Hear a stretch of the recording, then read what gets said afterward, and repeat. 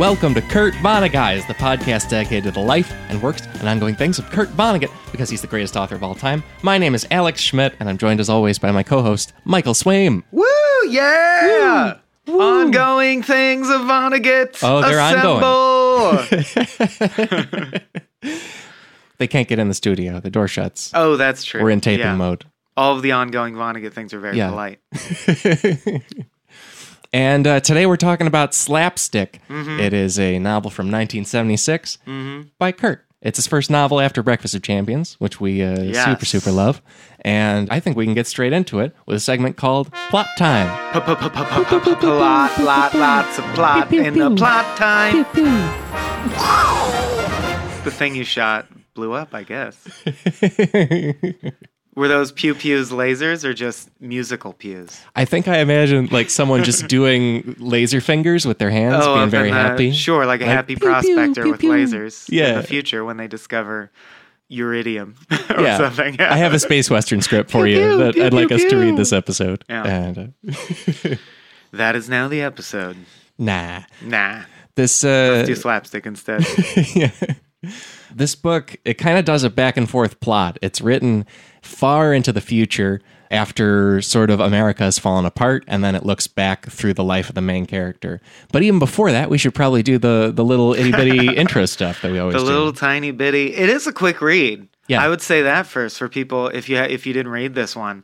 It's one of his most like coherent and short. Whereas every time we tried to do like, God bless you, Mr. Rosewater, we're like, okay, now for 20 minutes, this is what the character's thinking about the future, which is, right. The plot is pretty concrete. I enjoyed that very much. Yeah, and probably less speeches than a lot of the books have, or less long ruminations. It's sort of, he's trying to just express it through what's going on. And to link it to our last episode, where we talked about in Breakfast of Champions, he basically said explicitly, in an interview that came out with Playboy during the Breakfast of Champions period, that we covered as part of Wampeter's Foam on Gramfluence, he said, I think this is like a reset point for me, and you're going to see my books feel different. And I just think that's so interesting to keep in mind the whole time, because I want to get into it more later, but this does feel like a spiritual twin to Sirens of Titan to me. Almost like he is resetting his career and doing it again. And it does feel tonally different. Exactly like he said, like his predictions are spot on. He's like, I think I'm going to explore the same themes in like a more clinical, well-assembled way that's less like wild and heart-driven. And he totally does. That's exactly like a perfect description of the book that he was going to write in the future. Yeah. Which is amazing. I could never accurately predict what a show I'm going to make in 3 years might be like. That's crazy. Yeah, he really does. And even in Breakfast of Champions itself, he says, I'm going to free my characters and no longer repeat them all the time. And he pretty much does. Sorry, Norman to an extent. Right. You're trapped forever. I'll take his son. But you're right. It is a shift in terms of how he's approaching this. Yeah. I do think he's ruminating throughout this book about a long ago death, which I think makes it similar to Breakfast of Champions, and also similar in some ways to Slaughterhouse-Five, where it's like, oh, this is a huge event in my life that I've waited a decade or two to finally tackle, and I don't think he does it nearly as successfully this time. Oh, yeah. Meaning the death of his sister, you think? Yeah, where Breakfast of Champions was a lot about the suicide of his mother, and Slaughterhouse is trying to finally do the Dresden book, the war book. You know, this is, I'm finally going to do my sister's death. And I think he really swings and misses as far as making a great book out of it. Interesting. Yeah. I disagree. Let's get into the plot. But before the plot, there's all kinds of prologue, dedications, and quotes, as he loves to do. Yeah. My copy has, the dedication is to the memory of Arthur Stanley Jefferson and Norval Hardy, two angels of my time. They're better known as Laurel and Hardy, and mine has a Hirschfeld drawing of the two of them being real goofs. That's cool. Mine doesn't. It just has the words. But yeah, Laurel and Hardy, I'm sure you know of. And if you've never seen a Laurel and Hardy short, they really hold up because it's just slapstick. Yeah, and things like a very clever way of something spinning around and falling and hitting someone in the head, and is always funny. Like there's no context required. Yeah, and Laurel and Hardy were great at it. Much better than the Three Stooges, in my opinion. They stand the test of time a lot more. I'd buy it. I've only seen a little of them, but it's really good. And it's like the Stooges or to kind of an extent the Marx Brothers, where it's still pretty sharp. Like it just moves. And I think the Marx Brothers are as good as any movie that comes out these days. But they're like one of my primary inspirations. Just because, good. They're great. Well, Laurel and Hardy were able to be timeless with slapstick, but the Marx Brothers used words. So that's the thing in comedy that almost always becomes dated. Like 15 years later, you watch something, you're like, well, this doesn't hold up at all. Because all the words they sang are dated jokes or offensive now. And Marx Brothers movies are still funny. You can drop someone who doesn't know anything about anything in front of a Marx Brothers movie and they'll laugh out loud several times during the movie. Let's move on. They're astounding. I love the Marx Brothers. Agreed. They're fantastic. Groucho's my boy. After the dedication to Laurel and Hardy, there's one line, call me but love and I'll be new baptized. Romeo from Romeo and Juliet. Yeah. So Shakespeare. Yeah, and also introducing the theme of love. Is love real? What is it? If it's what is love is a big theme of this book. And Baby Don't Hurt Me is also a big theme of this book. But No More. No More is a theme. It is the apocalypse. But anyway. Line, isn't it a lot? I definitely think, though, that, so the idea here, obviously, that Romeo feels that love is something so real that it can change his very nature. He can become new through love, or he can embody love, call me love, make love my name, and I'll become love incarnate. And then immediately, like in the prologue, he several times says, I don't know if love is real. I can't differentiate between the love I have for dogs and the love I have for humans. I don't understand when all these fictional narratives talk about true love, what they're describing, because I've never felt it. So I think one of the main themes of the book is love real? What is love? We talk about it all the time. Do we agree about what it is even? So that's that. Yeah, and it also, in the prologue, because also once he does those two dedication of the line, it goes straight into a long prologue from Kurt's perspective directly. And another thing he ruminates on is the idea of if you go chasing after love, if you pursue it for its own ends, that can be bad, that can be destructive, that can lead you the wrong way. And I think he is acknowledging more through that Romeo line that people will do that anyway. They're just going to chase after it, even if they know it's a bad idea, or even if Kurt says so. Well, maybe it's one of the confusing things for me, and I think this is meat leaking out. But yeah, Wilbur and Eliza agree that I love you is a stupid thing to say because they say it's like putting a gun to your head. The only proper response is I love you too. So it's just a demand for validation, blah, blah, blah, like that jaded view of what the interaction of love can be. But then, of course, there's a very important point where Wilbur screams, I love you, Eliza. And she's like, shut up. And he's like, but I mean it, though. Like, I really feel it right now. I know, blah, blah, blah. So I just really have, still as a question mark, I wonder, does Vonnegut believe love exists? Is it good or bad? Is it a fabrication? And we know that he believes that fabrications can be helpful even though they're fabrications sometimes. So is love a FOMA or a real thing or a fake thing that's not helpful? I don't know. Yeah, it's hard a to really tell. Interesting question that the book puts forth several times.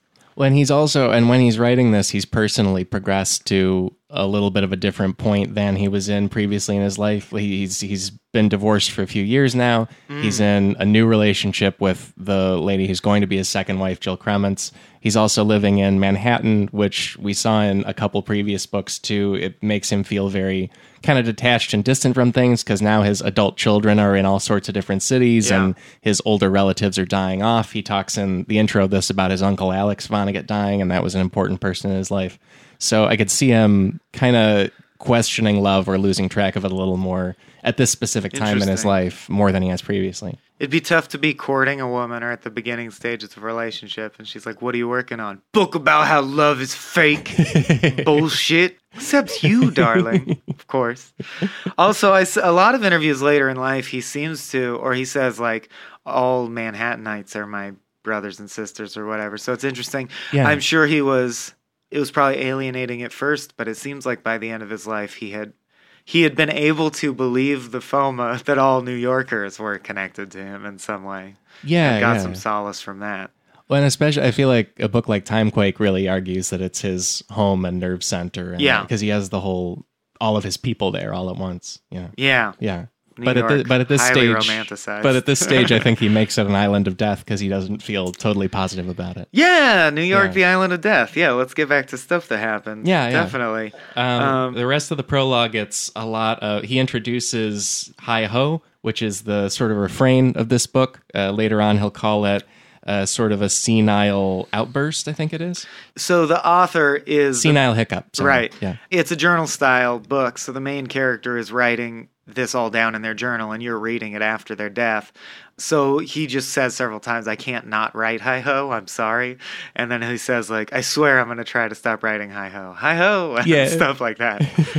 But it's like a tick he has, because he's 101 years old at the time he's writing this. Yeah. And crazy. So the main character is, Yes, that's who what is a clear Vonnegut stand-up. Well, he says in the prologue, this is the closest he'll ever come to writing an autobiography. Of course, he hadn't written Palm Sunday yet, which is literally an autobiography. Yeah, it's really funny to me that 5 years later, which is 0 time in novelist time, he writes an actual autobiographical piece, which we're going to do a live episode with. More on that later. Yeah. But yeah, so he immediately, when I read that, since we're also prepping Palm Sunday, I was like, no, you're going to do more of one. You're about to. And he explains the Laurel and Hardy connection. And the connection to his sister, who died of cancer very young, and the idea that, well, as she was dying, she just described life once as vaudeville, slapstick, like just ridiculously, comically grotesque things bouncing off of each other.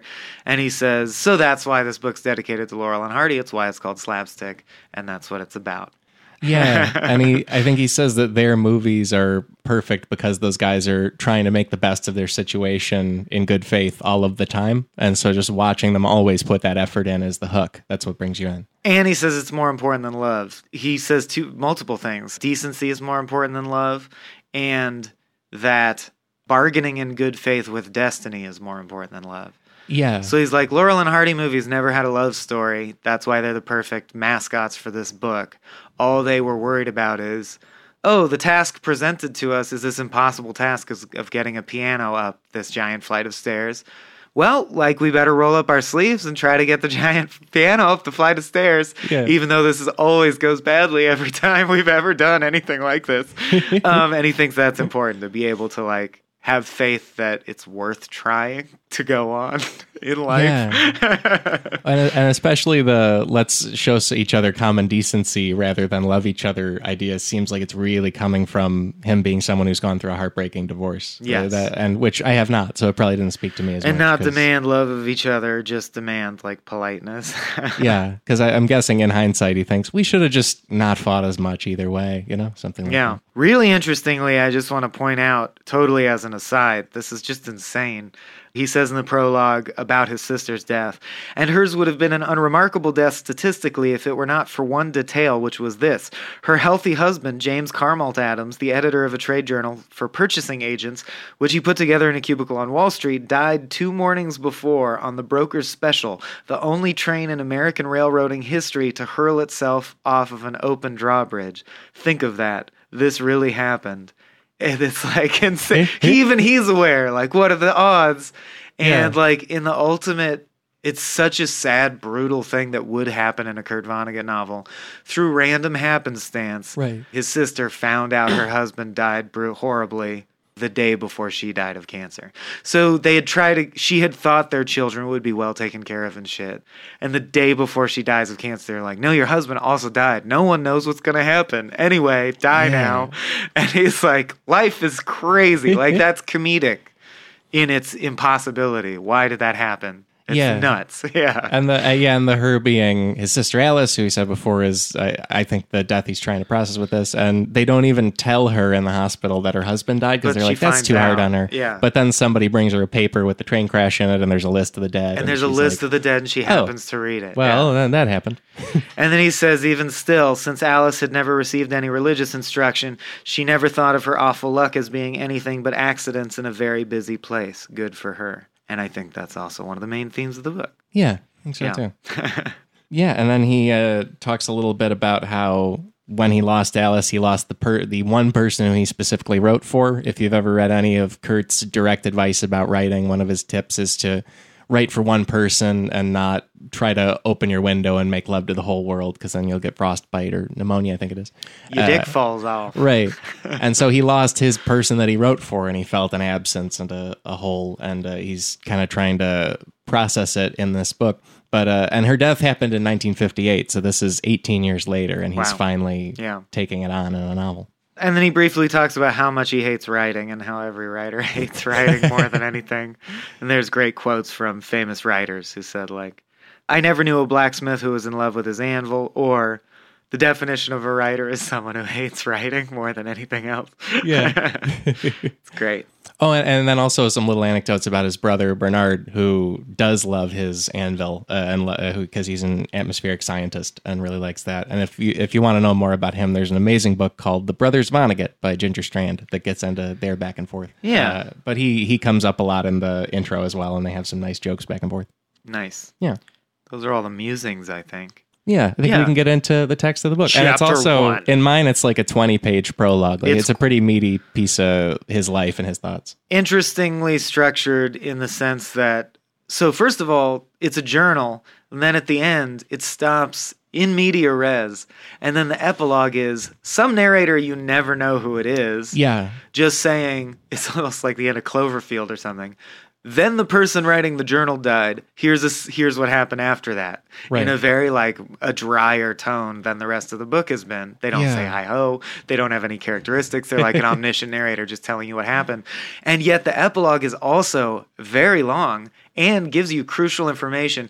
It's just crazy to me. I crunched the numbers page-wise, and it's like a full 21% of this book, really, some people would skip. Because I know people who don't think to read prologues and epilogues. Oh, sure. And I'm just like, it would ruin the book if you didn't know the epilogue had a bunch of plot information in it. Like, it's not just a wrap-up. It explains future events that happen, Right. So read the whole... It's so crucial. It's short, guys. Read it from cover to cover. It's a spy. Yeah. But yeah, chapter 1 opens with the main character saying, "This is a journal, to whom it may concern." Yeah, the prologue ends with a joke where Kurt says that the way his uncle had a joke about how agnostics would address their evening prayers toward "to whom it may concern," which is, ha ha ha ha, they don't know which God. And so then the main part of the book immediately opens with "to whom it may concern," and we're into it. And the journal is written by Dr. Wilbur Daffodil 11 Swain. Hey. Wait, what? Swain. One of my ears is burning. Swain, by far the most common mispronunciation of my name. Yeah. So it's amazing. Therefore, this is my favorite book, I guess. That's how that works. Yeah. And this is, as far as I know, the only Vonnegut book with any Swains in it. So this is the one. That's it. So he's our Vonnegut stand-in, and as Michael said, everything but the epilogue and prologue is from his perspective. Sure. Oh, fun fact, just because I know this because of research into my name, Swain is German for a young lover. Really? Yeah, which does, so as always with the Vonnegut names, he picked the name on purpose. For sure. He loves that. Oh, and man. This has been on the tip of my tongue for 5 years now. There is a word, and I keep thinking it's malapropism, but it's not, for giving a character a name that is what they are, like in Oliver Twist, Mr. Bumble or whatever, and he's bumbling. Yeah. There's a name for what that is. It's not synecdoche or apostrophe, but it's something. I forget. Someone fucking tell me. It's been killing me for literally like half a decade. Yeah. You're right. But Vonnegut loves them. Don't know what it is. Yeah, so I think Swain is one. Seems like it would be. He's in love with his sister, guys. I'm just going to throw it out there. Yeah. And he also, in the prologue, and he expands on this a lot in Palm Sunday, but he talks about how his family, all German people, the Vonnegut family, the Lieber family, all German roots, but then when the 2 world wars came along, they stopped learning their German heritage. So he learned some of it and would know enough of it to do that name thing. He's got to know, that's the origin, And so this is the journal of Dr. Wilbur Daffodil 11 Swain.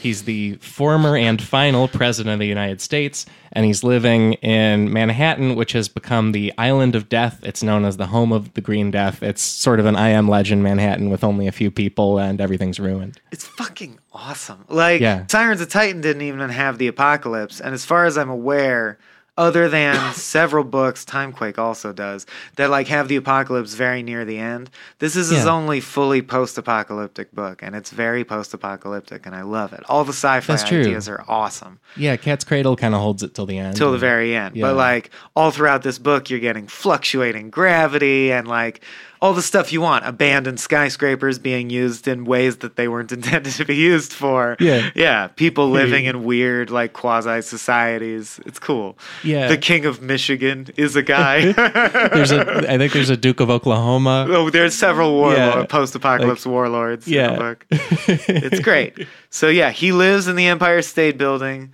Yeah. And all the honorifics are fucking awesome. His title is the King of Candlesticks. Yeah, which they explain later is that he was offered a whole array of gifts, just took a candlestick to be nice and take something, and then a rumor went around that he loves candlesticks, and so everybody brings him candlesticks all the time, which is a funny, realistic thing that'll happen with like, oh, your parents think you love a thing because you did it once. You know? Yeah. So he lives on the first floor of the Empire State Building in the post-apocalyptic plague-ridden Manhattan with his 16-year-old granddaughter and her lover, and their names are Melody Oriole II von Peterswald and Isidore Raspberry 19 Cohen. Yeah. The names are awesome in this book. Because also the book will explain more and more as it goes on that while he was president, Wilbur instituted a system where everyone is given a new middle name that's a noun and then a number 1 through 20. And so everyone has an artificial family based on this middle name. But that means all the characters you meet, especially later in the book, have insane names. Goofy, ridiculous middle names. And even for Vonnegut, the names are crazy. Yeah. They're great. Their nearest neighbor is the slave owner, Vera Chipmunk 5 Zappa, who I believe is one of the Frank Zappa's children, right? That was my immediate thought. Yeah. Well, he could have easily. You got Ahmed and Moon Unit. Why not Vera Chipmunk 5? It felt very natural. Yeah. I was amazed by that. So chapter 1 is he's really like giving you the lay of the land. He doesn't actually explain the middle name thing, but obviously you notice everyone's middle name is this ridiculous hyphenated nonsense. He talks about basically that's the whole neighborhood, him, his granddaughter, her boyfriend, and this woman, Vera, and all of her slaves. Yeah, her very happy slaves. It's like they love the system and they love the community. All right, I guess. It's what's in the book. Yeah. And it's like a big plantation farm. They live by bartering with Vera. She's their only neighbor. Yeah. People rarely come to the Island of Death because it's such a virulent center of disease, so the few survivors who dot the globe don't really visit it. Yeah, there's the Green Death and also the Albanian flu have killed most of the people in the world. So the apocalypse this time was, well, many, many things, which is cool, I think. It's a combination. Yeah. We'll find out that China does a bunch of things, but among other things, it's heavily implied, starts to fuck with the gravity on Earth, which causes a bunch of death. Then simultaneously, there are not one, but 2 pandemics. Yeah. And the whole world just kind of gives up. They're like, oh, well, this isn't going to work out. Yeah. And also, China manipulating the world's gravity means that gravity's like weather now. So sometimes it will be very heavy and sometimes it will be very light, and it just kind of shifts around. And they also established that that's how people built stuff like the pyramids and the Great Wall and great wonders of the world, because just gravity was light on those days and they were able to chuck the bricks. In biblical times, gravity fluctuated. Then it stabilized. Yeah. And now the Chinese have discovered that fact and discovered how to manipulate it and have reverted it back to like fluctuating. Yeah. Yeah. I don't know how they benefit from that. We never find out what they're thinking or why they wanted to do that, but yeah, it's never clear. Yeah. So the gravity's very light today. As a result, I have an erection. Yeah, also, right. All this the men have erections. 100-year-old man often has a boner. Keep that in mind. That's important. Yeah, there's also a world where China has surpassed all the other countries in the world by a lot, and they've partly done it by miniaturizing themselves and becoming smaller, so they need less food individually. And then they've also figured out some way to materialize in other places, which lets them just show up in America when they want to, and has also let them go to Mars whenever they want to. They can just arrive there. And probably further, that's just all that they let us know that they're doing or whatever. Right. And it's also revealed that the source of all these discoveries was that they discovered how to manage ESP, basically. They were able to start telepathically linking groups of people and apparently. The whole's greater than the sum of its parts. So, like, if you link 10 people, you get 100 times brain power, right? So then they immediately had basically a singularity where now Chinese people are all psychically linked. They immediately become a massive mind that knows everything, and they invent everything, and they can do anything. Yeah. And they're all really tiny. Right. So they're a super country of tiny people that becomes very mysterious to the rest of the world. Psychic teleporting tiny people, them. Yeah. Okay, and then, he's laying a lot of, because he's basically writing it as if, thankfully, you don't know anything. Right. So he's describing how the world works. And he also lays out his family. He was born Wilbur Rockefeller Swain, and he had a fraternal twin named Eliza Mellon Swain. They were both born with 6 fingers, 6 toes, 4 nipples, and very, very hideous looks. And their 2 parents were also very, very wealthy people.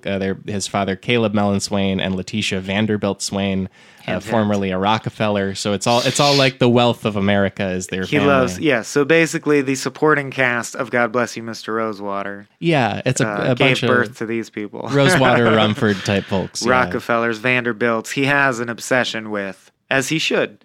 Yeah. The fact that there's this 1% of people that have all the money for some reason. Yeah. And it stays in the family, which is bizarre. Right. I mean, it's still odd to me that you can be born having $500 million. It just seems odd. Yeah. It's weird. Like, what a weird way to live your life. But yeah, I want to shout out a poem. He has a poem in the first chapter and a poem in the last chapter, and I think they're both pretty damn beautiful. Yeah. His poem in the opening chapter is about his middle name, which was randomly assigned, which is Daffodil 11.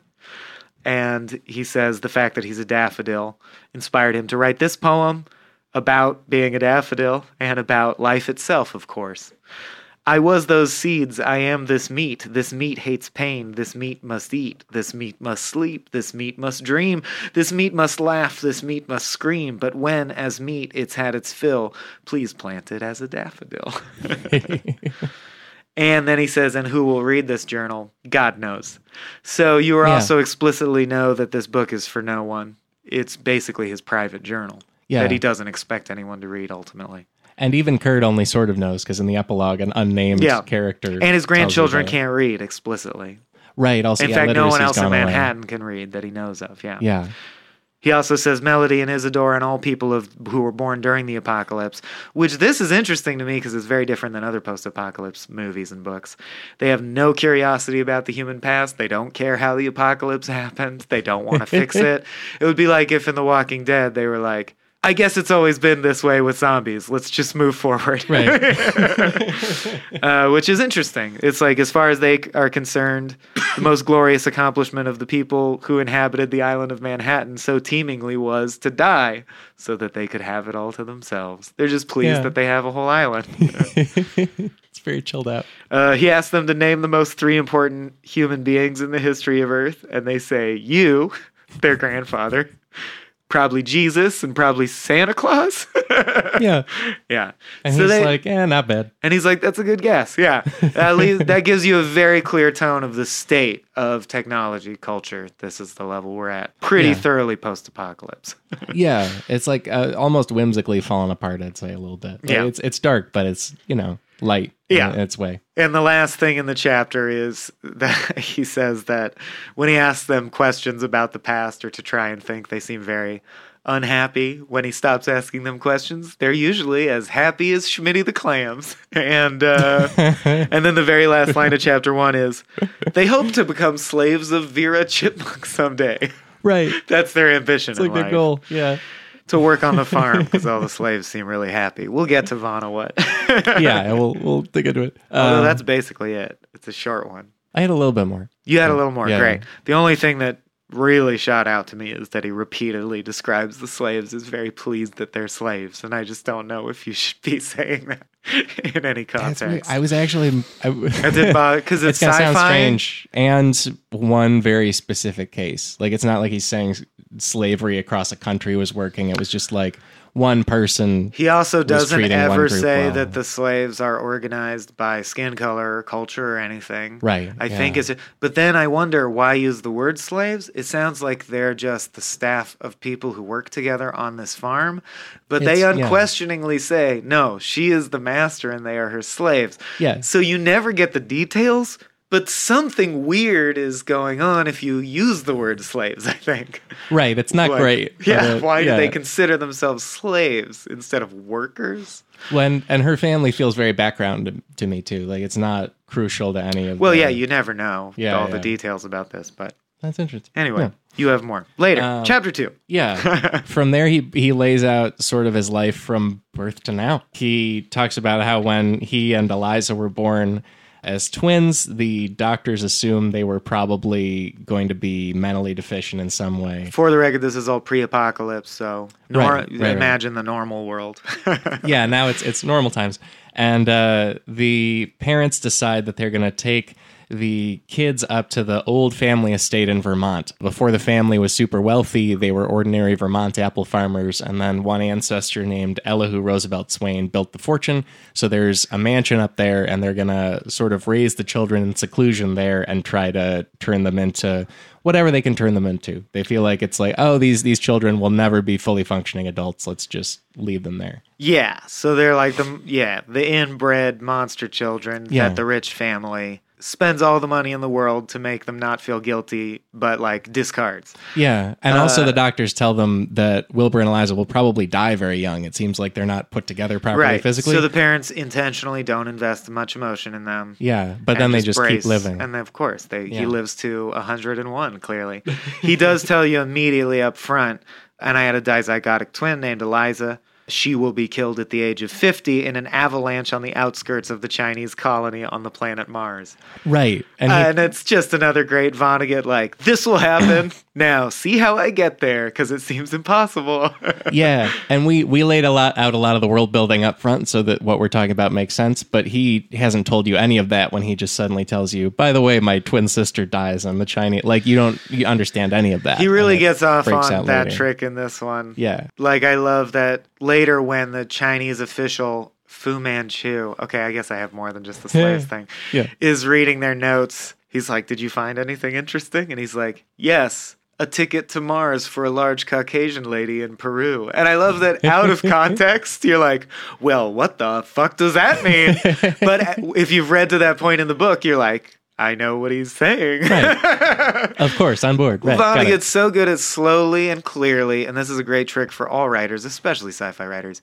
He introduces insane sci-fi lexicon building blocks one at a time, until by the end you fully understand the workings of this entirely new system and world. He's really good at that. I love it. Yeah, and that aspect, as you describe it, it is very Sirensy, the way he does that. Especially that, you will have a future death in space. And he's like, here's what harmoniums are. Here's their whole life cycle, so you feel like you understand their ecology. It's cool. Yeah. It's good sci-fi. It's like doing your due diligence as a good sci-fi author. Yeah.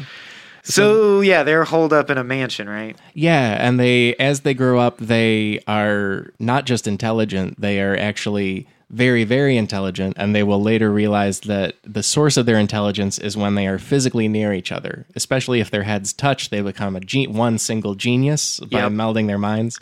And also, if they're far apart from each other, they become... normal intelligence, may be a little bit dumb. And so But they've never been farther apart than the grounds of the mansion. Right, so they've always been close together. Because we'll see later, if they get separated even more, they go below normal intelligence, basically. Yeah. Or it becomes painful or sad in some way. It's a depressant. And remember, the whole thing is an analogy for the death of his real-life sister, so... I think that's really easy to track, right? He feels that his connection to her fueled a lot of what's beautiful about the works of Kurt Vonnegut, the legendary author. And he feels like without her, how's he going to go on? He's going to be dumb now. Right, yeah. So it's beautiful. A metaphor for that. Yeah. They also realize that there's this huge staff there to wait on them hand and foot because their parents think that they're stupid.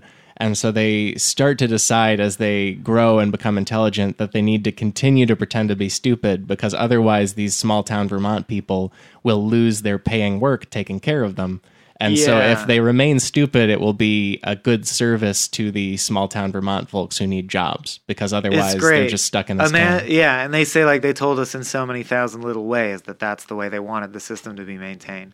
Yeah. So, like, imagine everyone thinks you're mentally challenged, but you're not. But since birth, people have been, like, cooing over you and saying, like, and you overhear things like, this cushy job where I get to live in this mansion is so nice, I hope I never lose it. Right. And so they basically decide that they live in a world, it's a lot like the Trout story, Smart Bunny.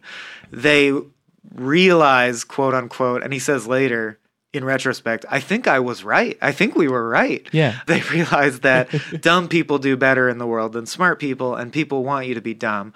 Being too smart is threatening and bizarre. Being dumb is more like what everyone is and like less threatening, and you get along. And they want people to like them. They don't care about being smart and ambitious, so they just want to get along with everyone at the house. So they literally never speak, he says. They blow snot out their noses and fart and say buh and duh. And my favorite is, one of his favorite catchphrases is flock a butt. Yeah. It's just a series of syllables he says a lot. So, like, the butler will comb his hair and say, like, now what do we say? And he'll go, flock a butt. And they'll go, very good. Very well done. Great, sure. So everyone thinks they're doing great for kids who are mentally challenged who are expected to die. But of course, secretly, they are of genius level intelligence. Yeah. And it's implied, if not explicitly made clear, it's because they were born with a natural ability to link their minds psychically. Right. Which the Chinese have discovered how to do, I guess, somehow through, like, experimentation. Yeah. But they have the natural gift. So when they're together, they have double brain.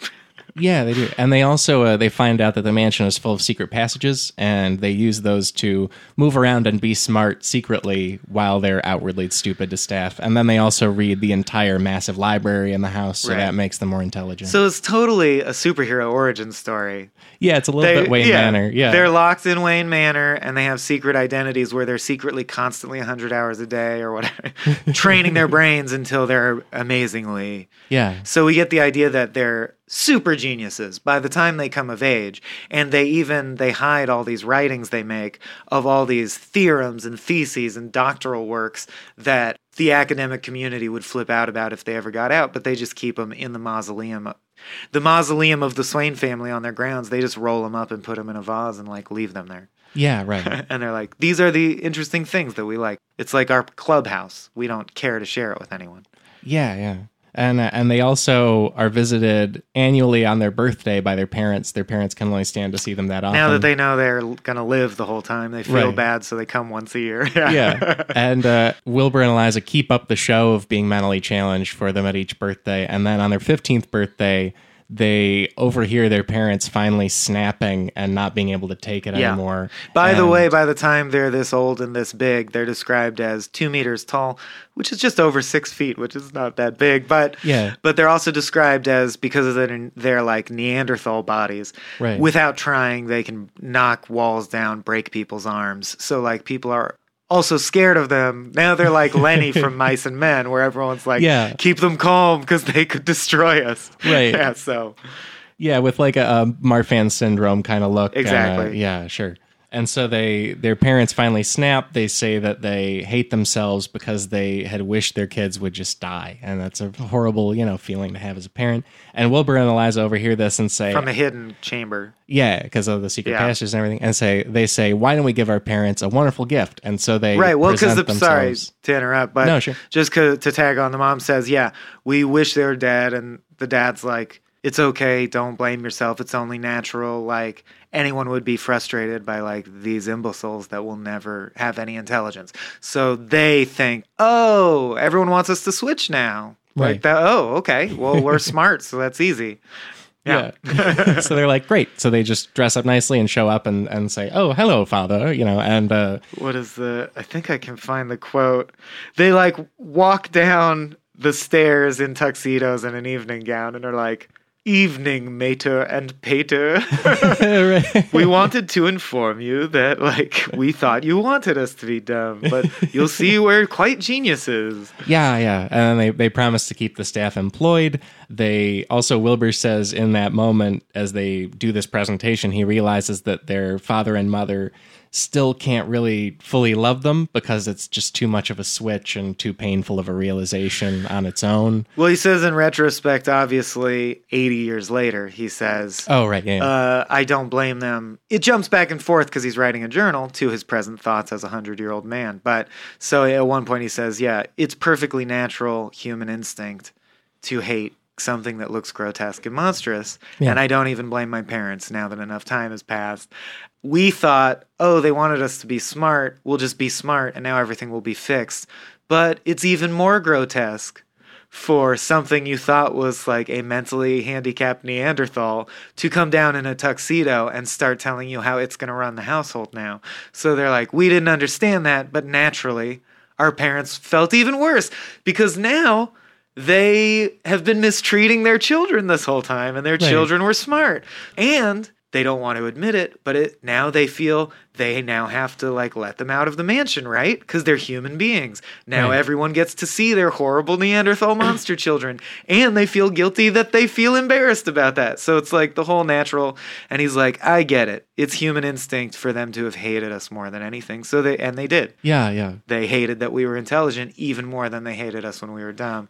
And they're so naive. They're like, oh shit, they pick up on the vibe and they try to be dumb again. So she like blows a snot bubble and he shits his pants. And the parents start weeping. And they're like, we don't understand what you want. Yeah, because like that's even worse now, like watching them play act. Right. It just every step ruins it more. And then from there they they've been being cared for by a doctor named Dr. Mott. But then the family brings in another doctor named Cordelia Swain Cordner. Because they're like, Dr. Mott, you should have picked up on the fact that they were faking. You're fired. Yeah, right. The only reason I bring him up again and interrupt again is because later, and we skipped past this because it jumps back and forth in time, Dr. Mott is the grandfather of the King of Michigan. Yeah. And just a vignette I think is really important to the theme of the book is in chapter 3, it cuts ahead in time, and he says, one time I was sitting with the King of Michigan, who just so happens was the grandson of Dr. Mott, who raised us when we were kids and was a real asshole, and seemed depressed all the time. And I asked him, why do you think your grandpa was so depressed and hated life so much? Our lives were way harder, and he was rich, and he seemed to have everything. Do you know, like, was he saddled with mental handicap? Like, why was he so sad? And the important part, or the blurt, I guess I should have saved it for blurts, is the King of Michigan says, God, I don't know. What kind of American knows anything about their grandparents, for Christ's sake? And that's one of the huge points of the book, and I think why he has the Chinese culture become the dominant culture in some ways, is because he's talking about how one of the things America has lost is our culture is alienating of the family unit. And your family unit in American culture is only you, your spouse, and your children. Like, you don't feel a strong connection to your grandparents, to your cousins.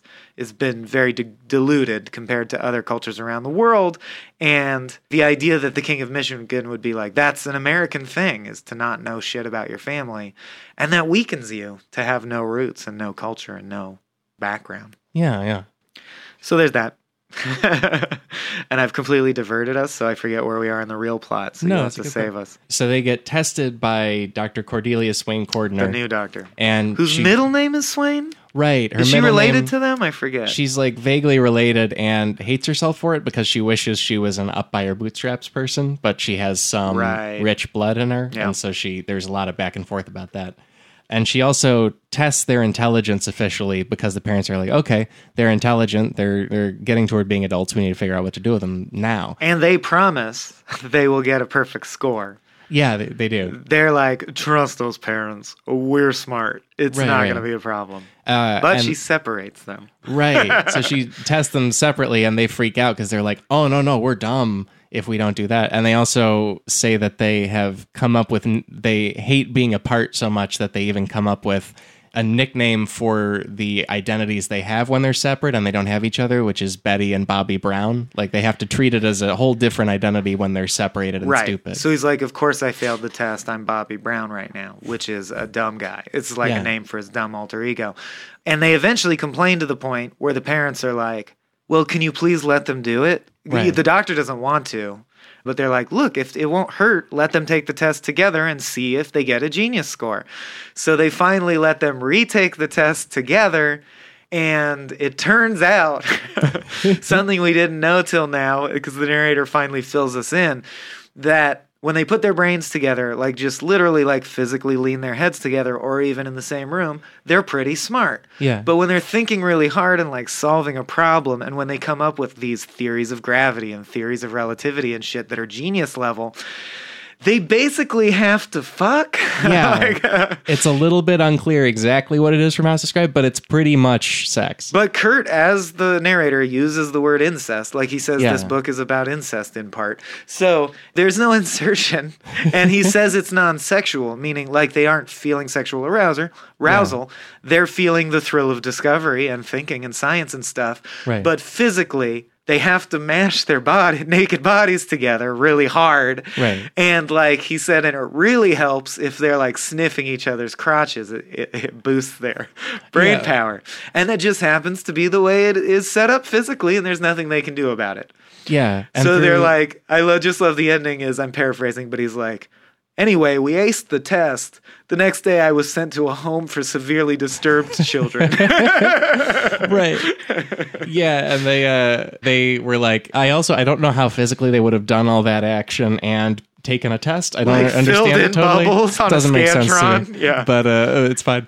So yeah, the family's plan becomes, they need to be apart forever. And like they're disgusting pervert monsters. And so they send Wilbur to a school for disturbed boys, and they just keep Eliza in the house because the diagnosis is Wilbur, his half of their intellect could be like a manual laborer or something, And they said he could work at a gas station, maybe. Right. And then Eliza, her half of their intellect will never be a functional adult, and she just needs to be supervised the rest of her life. And he says the reason that is because she was sort of the right brain and he's the left brain. So like when they were put together, he learned to read and write and do math, but he never had the ideas. She would be the one to say that, well, if that's true mathematically, wouldn't that mean gravity was variable in the past? And he'd be like, oh shit, I never would have thought of that. But as a result, she only has intuition and she doesn't read or write or do math. So if on IQ tests, they're like, oh, she's the dumb one. Even though, of course, he thinks she's the smarter one, which I think is a parallel for how Vonnegut has all this fame and recognition, and she's just some lady who's only famous for being his sister, but I'm sure he thinks of her and thought of her as just as smart and vibrant inside as he is, if not smarter. Yeah. And yet she was never famous for all of her great thoughts, but he is. Right.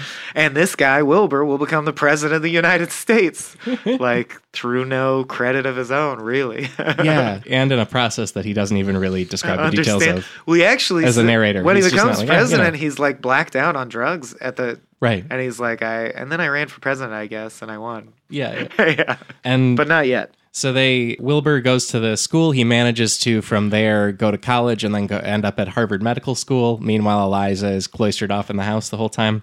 Also, very importantly, he says from the moment he's driven away, he begins to forget. So I just want people to know when he's at school and everything, his state of mind is he says, my family told me I had a sister, Eliza. And I was like, oh, yes, I dimly remember. Like a girl in a vegetative state who's better off in an asylum. Right. That's right. Like he immediately forgets that he cares about her or that she was connected to him. Yeah, and he describes it as protection from trauma, that like the brain just shuts it off. Yeah, because he knows there's no way back to her, and he just forgets it. But he kind of becomes a self-centered douchebag. Yeah. Or at least in like, he really enjoys... Because, of course, he exceeds all expectations. They thought he'd be a gas station attendant, but he's smart enough to go to Harvard. Again, he's not Einstein, but he's real smart.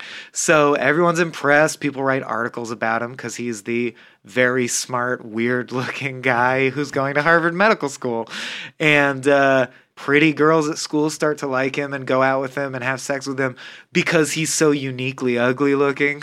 Yeah. It's a novelty. So he actually has a fairly decent sex life, even though later he says he has the genitals of a baby field mouse. But yeah, that just gets tossed off in the middle of it, yeah. But so he's going through this like Playboy phase where he's still rich and he's pretty smart. So, of course, plenty of people will overlook that he's hideously ugly.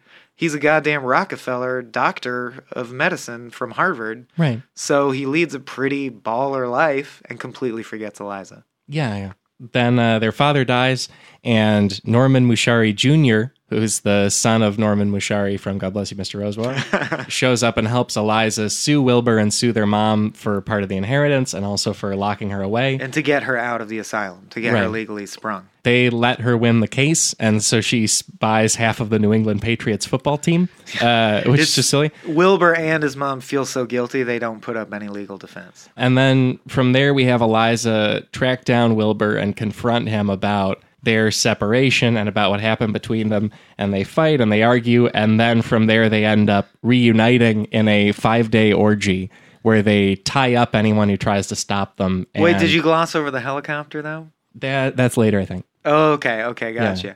Oh, right. She comes in and is just like, really like, fuck you, I don't want anything to do with you. Yeah. For a while, I'll see you in court. And he's like, I don't even recognize you. You're this bent over, hunched, like, withered old woman. Yeah, she's been drinking and smoking. That's right. And then she drops her facade and is like, touch me. And you're like, you as the reader, obviously, are like, oh, here it goes. Something crazy is going to happen. Right, yeah. Yeah. So they get together and do that, and they end up tying up everyone who tries to stop them, only going out for food briefly, and writing an entire book in the middle of it. Over the course of 5 days that they don't remember, where they were just naked the whole time, except when they went to buy food and, like, snorkeling each other's crotches and writing a book. Right. Yeah, which, again, don't know how you mechanically do it. But, when they were done, they were able to publish a book on child rearing called The Cry of the Nocturnal Goatsucker by Betty and Bobby Brown. Yeah. The only thing the publishers changed was the title because it's fucking insane and makes no sense. They just changed it to like child rearing. No, they made it so you went and had a baby. So you went and had a baby. Yeah. But it was originally called The Cry of the Nocturnal Goatsucker as an in-joke because that's what they call the whippoorwill. Yeah. A nocturnal goatsucker as an in-joke between them. But anyway, the point being, the child rearing book was so well written as to become the third best-selling book of all time behind the Bible and The Joy of Cooking. Yeah. And he's like, was it popular? Oh, kind of. It was only the third most popular book in the history of books. Yeah. And then Eliza leaves after this because she's feeling shame from this orgy they've done. And Wilbur says he never sees her again. He'll hear her voice twice more after medical school graduation and while he's the president. And she moves to Machu Picchu because all the rich people who are not Chinese have been kind of gathering there and building a last stand. It's like the Cayman Islands of... Yeah, as the world is falling apart, except for China, the rich people decided, or it's the Switzerland during World War II, that's like where to flee. Yeah, everyone's like they build condos Machu Picchu on it for some reason. Yeah. And it's in this same passage, incidentally, that we briefly cut ahead in time for the 100-year-old narrator to say, and of course now I know all the secrets about life, death, and the afterlife, how the afterlife sucks, and so on. Which is just a huge bomb to drop that is not explained. Yeah. And I love it, because that's going to become the main focus of the second half of the book. Yeah. So he says, like, I'll only hear Eliza's voice twice more, then she'll die. Of course, now I know that the afterlife is terrible. Anyway, more on that later. From there, he graduates from Harvard Medical School. Eliza flies over it in a helicopter and just, I think, shouts at him for it. They have a big graduation party. Yeah. He's at his graduation party at, like, one of the Rockefeller, big apartment buildings, and someone comes in and tells him he has a visitor who wants to see him outside, which is, it's facing Central Park, I think, and he walks right outside, and there's a helicopter hovering above Central Park. Yeah. And it's Eliza with a bullhorn, and he can't see her face because it's night and there's spotlights, but basically they have a brief conversation. That's one of the 2 times he'll hear her voice before she dies. Yeah. And then also Dr. Mott shows up in person and gives him a note of, if you can do no good, at least do no harm, Hippocrates. And then from there, we fast forward through decades of Wilbur's life. He has a wife and he has a son. He loses both of them. He doesn't do a good job caring for either of them, I would say. Right. And he says he's bad at love and bad at being a person toward these people. He, in a moment of... well, I guess we're not there yet. He takes the first pill after the gravity shift, right? Yeah. Okay, so we'll hold that off on that. He turns the mansion in Vermont that he grew up in into a doctor's practice and a children's hospital. Pediatrician clinic. Yeah. He tries to work there, and he's then, while they're visited by Fu Manchu, the tiny emissary of the Chinese, who asks to see the manuscript that he and Eliza wrote when they were kids. And so he finds it and shows it to him. In the mausoleum, Yeah, and it happens to include, among other things, their idea that everyone should have an artificial middle name to create families. And it also includes their thoughts on gravity. And the gravity stuff is the part that Fu Manchu is there for. Fu Manchu sees it, discovers it, and then in one moment, shortly after that, Wilbur finds out from his letter mail that Eliza has gone to Mars, and he later learns that Eliza tipped off the Chinese that there were secrets to gravity in the urn, and then in exchange they would take her to their colony on Mars. And she was like, great, I'll go to Mars instead of Machu Picchu.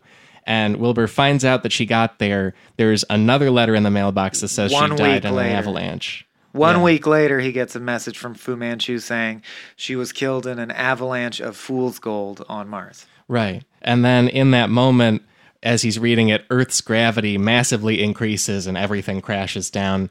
And he assumes that the secrets of gravity he gave to the Chinese were either misused or used properly to rapidly change the gravity on Earth. Yeah, because after that point, gravity becomes a tidal system that flows and ebbs. So he's wondering if, like the A-bomb test, maybe that first instance where gravity, and it became known as like, you know, a global event that day, whether that cataclysm was like their first test of the gravity machine, whatever it may be. We never find out explicitly. But so he's literally holding the telegram that says your sister's dead. And he says, I can't tell whether it was grief or the real thing. Yeah. But simultaneously, as the grief of her death hit me, gravity on Earth massively increased, killing most of the population of Earth, leveling any building above, you know, a few stories. Yeah. So like this is the beginning of the apocalypse. From this point forward, there won't be any cars. People will go back to horse and buggies. Yeah. Blah, blah, blah, blah, blah. So that's the apocalyptic event. And after that, gravity varies wildly. And then the other thing in his mail is a just sample from, I think it's Eli Lilly, of a kind of pill called tribenzodeportamil. He decides in the moment, I guess if gravity's like this, I should just take 2 of these, and then becomes a lifelong addict of for this 30 drug. years. Yeah. It's an anti-Tourette syndrome drug, and he becomes addicted to it because it makes him feel calm. Yeah. Kurt's theme of pills affecting the brain, which he loves because it was a new invention in his life. I think that's why he's so into it. It's I think so too. He witnessed it becoming a thing. Yeah. So he's obsessed with the idea that a little white pill can affect your mood. Yeah. And from there, their mother dies 2 weeks later. And then in a blur of being addicted to pills, Wilbur closes the hospital. He becomes a senator from Vermont and then runs for president on the slogan of Lonesome No More. So the apocalypse is unfolding and technologies are failing, but it's implied, now you don't explicitly get the whole details, but obviously that the government exists in some form or limps along. Yeah. And right about the point when the government's going to dissolve, he's elected president, so he will end up being the last president of the United States. Yeah, and his whole platform is that he's going to create these artificial middle name families for people and take care of them, and he has no other plans as president. Yes, and it's the plan that he and Eliza came up with in their childhood, and the plan's slogan, which is his campaign slogan, or the plan's title, so to speak, is Lonesome No More. And his all campaign speeches are about how the evil and the trauma in our life is not from us being sinful, hateful people. It's because everyone's scared and lonesome, and the people to find happiness are the people to find a family and a place to belong and a support network. So a government machine is going to arbitrarily give you these middle names. And the way it works real quick is you get a noun, hyphen, and a number. If you meet someone and you're like, oh, you're a daffodil, I'm a daffodil, then you're cousins. Or you're an 11, I'm an 11, you're cousins. Right. If you meet someone who, oh, we're both daffodil 11s, brother, like you embrace. Right. So it's just sheerly making you meet everyone and you get to see by comparing your middle names how unlikely it is that you met. And if you're a match, you get super excited or whatever. Yeah. And if you're not a match, you have some ability to say, oh, well, then someone from your family will help you with this problem. I'm going to move on. Right. And people try to critique it. And there's a whole passage where he basically explains why this would be a good idea. People say, well, what about why do I have to like a stranger? And he's like, well, I have cousins I hate. I didn't say you have to like everyone that's related to you. People don't like people that are related to them. Yeah. But here's the benefits of it. And we can't get into it in detail because it's basically reading the book. But there's a good chapter and a half of Vonnegut explaining this idea and why he thinks it's a good idea. Like, I really think he really thinks he wishes it would happen. Yeah. Well, especially in his essays in Wampers, Foma, and Granfalloons, he talks so much about loneliness being the big problem we all need to fix. Yeah, I think he legitimately... He's a true believer of that. Yeah. At least thinks that's the pressing issue of our time, if not, also thinks this is a solution for it. Alienation, yeah. And he even, once Wilbur's elected president, is using old Nixon papers to help power the computers, like they're burning them or something. Oh, yeah. Power. They burn all the speeches of Nixon from the Library of Congress to power the machine to make the names. And that's straight up just because Vonnegut hated Nixon. That's got to be just a slam. Yeah, because he had resigned 2 years earlier. He erases him from history. And he also says even Nixon's crimes were motivated by loneliness because he wanted to join the family of criminals, because at least that's a family. I don't think he was evil. I think he just saw brotherhood in corrupt officials. He was like, there's a family I could be a part of. Yeah.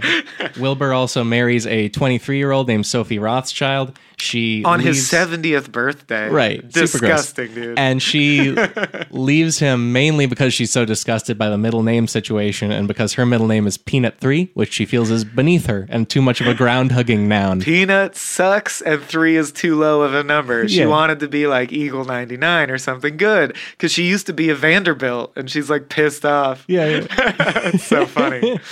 And it's also funny, he says, as the 100-year-old man, he's like, I don't know if it's cosmic justice or whatever, but I must say, the Peanuts did turn out to be like a shitty family. Yeah, like through really sheer funny. odds, all the Peanuts have an unusually high incidence of being like shiftless criminals and shit. Right, like she was kind of right. So she leaves him. And then the plague hits. Yeah. So he's hanging out in the White House, but the country basically doesn't exist. Yeah, the country disintegrates to the point where there's no more America about 2/3 of the way through his second term. He gets reelected, but then it's it. There's no more electricity. He doesn't have any way to get communication from the outside world.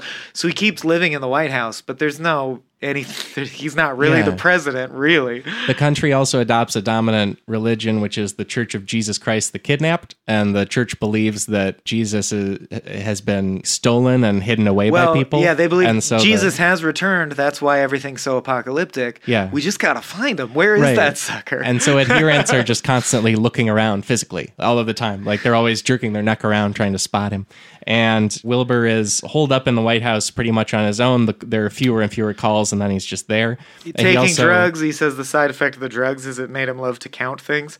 So he's just like on drugs, wandering around the White House, counting how many pillars there are in the hallway and stuff like that. Yeah. And also feeling confident. He's just always feeling good. He feels great. Yeah. And then he gets one letter from a widow in Urbana, Illinois, saying that her husband, Felix Bauxite 13 von Peterswald, figured out a way to talk to the dead. It uses a particle accelerator with like a lunch pail on top of it, and you can just talk to people in the afterlife. And they've spoken to his dead sister, Eliza, and she needs to talk to him, so he needs to come to Urbana. She's writing him to say your sister wants to talk to you from beyond the grave. Come here. Yeah. And he... at the same time, though, 2 people show up at the White House. Right. One is carrying the letter. Yeah. And the other one is a dude in a full, like, clean Air Force One Secret Service, like, pilot garb. Yeah. And he's like, let me guess, Halloween? And the guy whose name turns out to be Bernard V. O'Hare, of course. Or B, I can't remember. Just, no middle initial, I think. Oh, he's just Bernard O'Hare. Yeah. Kurt's real-life best pal. Yeah. Is like, what the fuck's going on? Yeah. Because he was assigned to be the president's secret crisis helicopter pilot. Right. And he's been sitting in a bunker with a fully fueled helicopter for like 11 years. Yeah. So he's just been waiting this out. And he finally came out to ask what's going on and why no one ever talks to him or what's going on. Yeah. And he's like, oh, really? Well, I have to fill you in on a lot. And he fills him in on everything that's happened. Right. And then their plan is, because there's also only one remaining member of the White House staff who was a dishwasher who happened to also be a Daffodil 11. So he feels refuses like a brother to leave because he's his brother of the president. And so Carlos the dishwasher and President Wilbur and then pilot Bernard V. O'Hare, or just Bernard O'Hare, they say, okay, we'll take the helicopter. We'll fly to Indianapolis to drop off Carlos because there's a lot of daffodils there and he can have a family. Then we'll go to Urbana to talk to my dead sister. Then I'll go back to Vermont and like retire or something. That's the plan. And then he says, and then your gift is, please take the helicopter, the remaining fuel, go wherever you want, live your own post-apocalyptic life. It's on you now. Yeah. And I dub the Eagle One. Because the guy was like, oh, all this middle name shit happened and I didn't get one. And he's like, fine, you're Eagle One. And he's like, yay. That's awesome. Yeah. It felt like that Life Aquatic scene where Willem Dafoe gets to lead the second squad. Yes, it's like, totally. Oh, yeah. And then, so when they do land in Urbana, which is a big daffodil city, it turns out. Indianapolis. Sorry, Indianapolis, which is a big daffodil city, just meaning a lot of people who happen to have the middle name Daffodil wound up there. Yeah. He's greeted so warmly, and he witnesses how the government works, like the little local government that still exists, so compassionately and so well that it gives him full confidence that the middle name system was a great system. Yeah. He wishes it could have been implemented earlier. And I think that's Vonnegut's way of saying, you guys should really do this. Like, really, I think it would be good. Before it's too late. Exactly. Yeah. So this is saying, oh, well, they came upon the idea too late, but look how nice and compassionate these people are as they march towards death. And even Bernard is like, I wish I was a daffodil instead of a stupid eagle, after he sees how nice all the daffodils treat him because he's a daffodil. Yeah. And I think then they just let him be a daffodil. They're like, okay, oh, yeah, that's daffodil. Right. He says, fine, then you're a daffodil, because also it's the apocalypse. So everyone's like, we're all brothers and sisters now. Fuck it. Yeah. And he gets to find out a bunch of stuff about how the system worked. All the people who had 13s would have these secret clubs called 13 Clubs with black cats and spider webs and shit that no one else was allowed in. Yeah, like horror stuff. So he basically tours the town finding out that his system worked really well, even though it didn't have a chance to work early enough. Yeah, even though everything fell apart anyway. Yeah. And he also, as they were flying, flew over the Battle of Lake Maxinkuckee, which is a lake in Indiana where the King of Michigan's forces were fighting the Duke of Oklahoma's forces. And he said it was a pretty lackadaisical battle because there weren't any machines. It was just humans with implements kind of going at each other. And he says that at least it wasn't a massacre. And then instead of going straight to Urbana, he accepts an invite from the King of Michigan to go meet him at the King's palace on Lake Maxinkuckee now, because he won and he built this thing there. And so he goes and meets with the king. And they who basically wants him to admit the apocalypse has happened. America doesn't exist. You're not the president anymore. I am the captain now. And the King of Michigan makes Wilbur sign a document saying that the Louisiana Purchase belongs to the King of Michigan. Right. And Wilbur's like, yeah, sure, fine. And he'll never try to raise the U.S. Army or fight him or anything. Yeah, he gives up. And then he's like, fine, can we go? And from there he goes he's like, I don't really care. Yeah. Also, I love, he says, I made my signature as tiny as I could, like a little ant. And then I said, here's America. Have it in good health. Like, I don't give a shit. Yeah.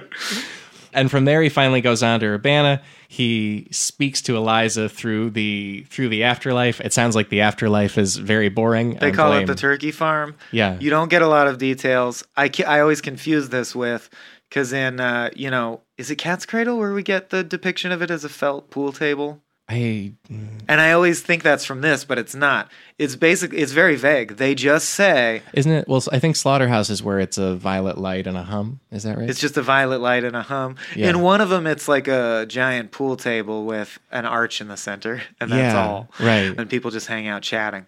And they're like, don't you need it to be bigger? And they're like, no.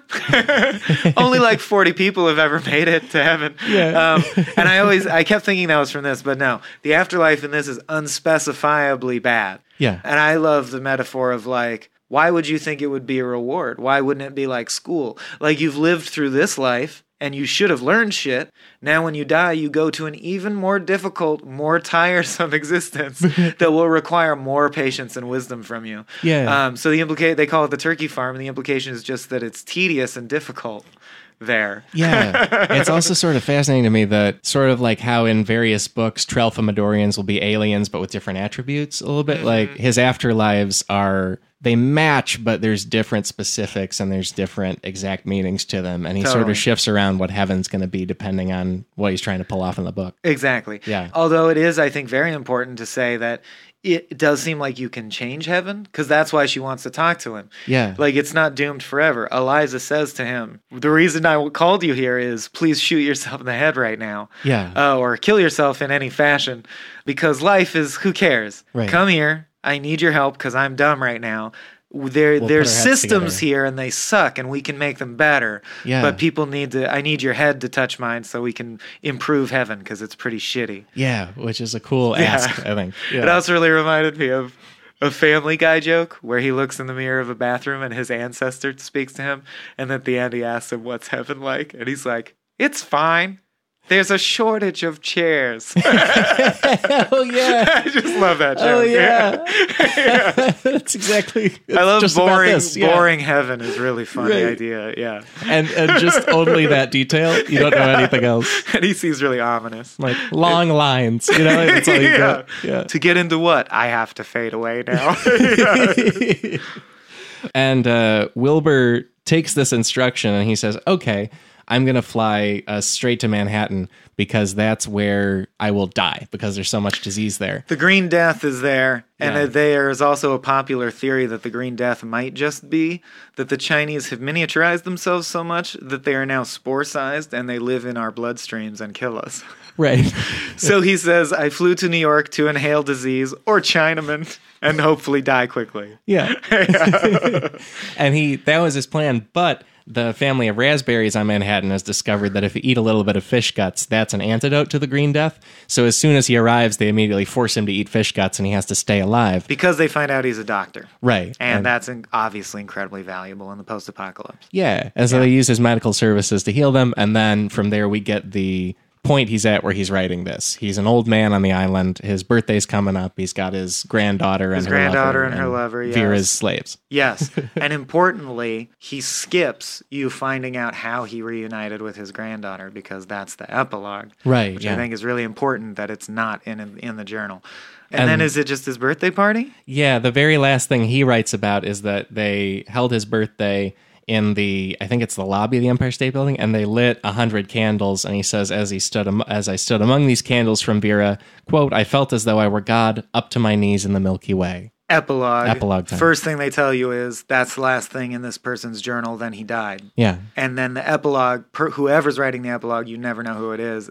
And it's not really in the style of Kurt. It's even more narratorly, I would say. Yeah, it's very traditional. Like the end of Animal House. It's like, now here's the facts that you might want to know about the rest of the story. Because there was a bunch of shit left up in the air.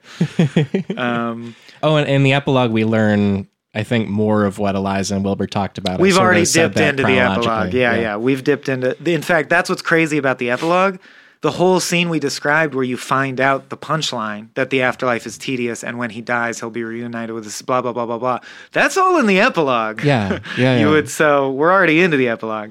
And he gives his last few pills to a kid who has Tourette's and kept interrupting the afterlife conversation. He spends 6 days in horrible withdrawal. While he's doing that, he conceives a child with the lady keeping him there while he's in withdrawal. It's the widow from Urbana whose husband discovered the afterlife technology. Yeah. Her son has Tourette's. She cares for him while he's withdrawing. They have sex and she bears a child. Yeah. And then that guy who he ditches, by the way. Right. He bounces. Yeah. And then that guy fathers his granddaughter, Melody. She ends up working her way to Manhattan, and then she unites with Wilbur, and then they become that little family in Manhattan.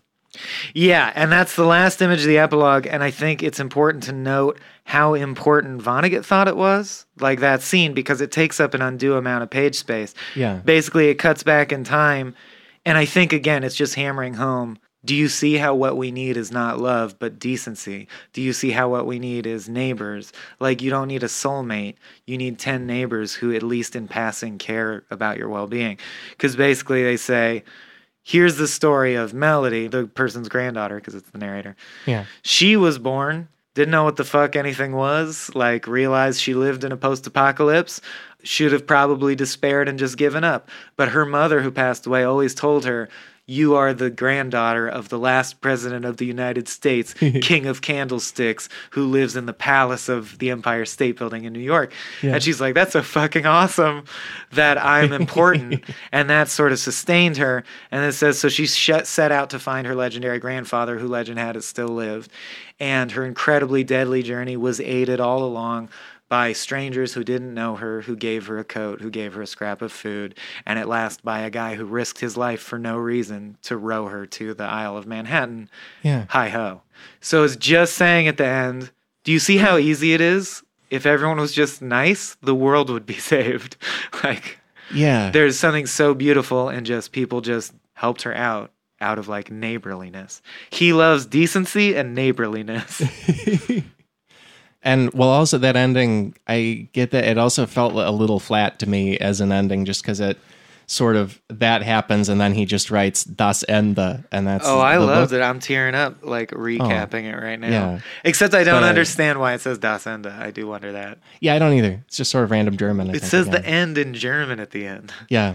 Maybe it's because that is the culture. Well, we talked about this before we started recording, right? Yeah. This just clicked for me.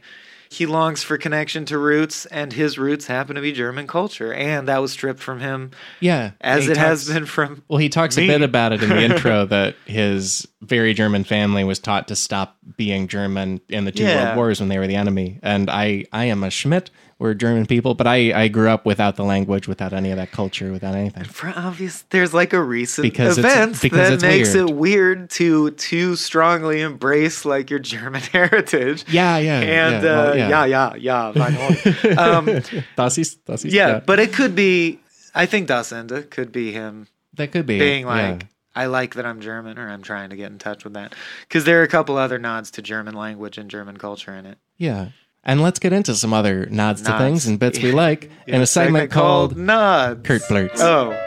Well, all I'm talking about is nods. We're gonna nod, nod, and blurt. No nods, just blurt. Oh, okay. Welcome to the land of nod, where all we have is blurts. If you've never heard the show, this is a segment where we pick out particularly choice lines and moments and things that we love from the book that we didn't get to and summon it up. Real primo shit. And honestly, I think I had less blurts than a usual Kurt Vonnegut novel in this one. I don't know if he was that as sharp as he usually is in this one. I would say that he was more restrained than usual. Yeah. I'm not going to make this my new favorite one, but I really, really liked it way more than I liked it the other several times I've read it in my life. Oh, wow. And maybe that's the effect of doing this podcast and having a richer understanding of where he's coming from. But I really, really liked it, especially in light of what we talked about, where in Breakfast of Champions, he's like, watch me reset. And I think he totally did amazingly.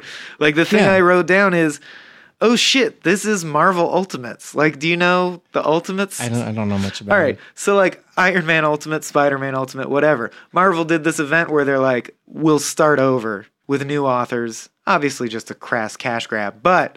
Well, comics refresh like that. Right, so we're going to refresh and start the Iron Man story over. Some details will be the same, some will be different. New writer, new artists to sell to new generation of children. Yeah. And I was like, this is fucking Vonnegut Ultimate because you're starting from scratch. So like Breakfast of Champions to me really represents the crescendo of a period of his life. And this is the beginning because the tone just, guys, it's so different. It's very like restrained and like concrete.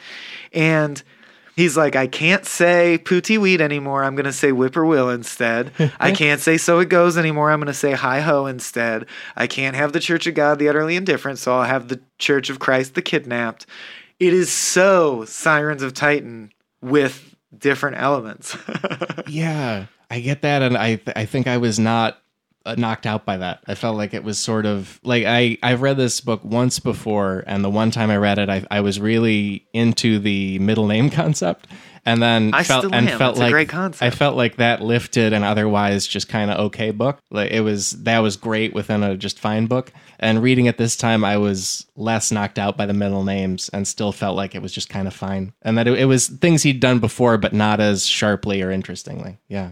So that's interesting. I could see that. But what I think you see as like a loss of vitality, or there's less lines per minute that hit you. Yeah. I kind of see as an attempt to like make a more poetic version than Sirens, which is like a rambling adventure. And I appreciate that effort. That's all I'll say. Yeah. I also think there are themes that bear repeating. But you're right, like I shit on Force Awakens all the time for just being a recapitulation of plot points from the original trilogy shuffled around. This has some of that stink on it, sure. Yeah, I think so. I mean, it's really like Sirens of Titan, the basic plot points, a lot.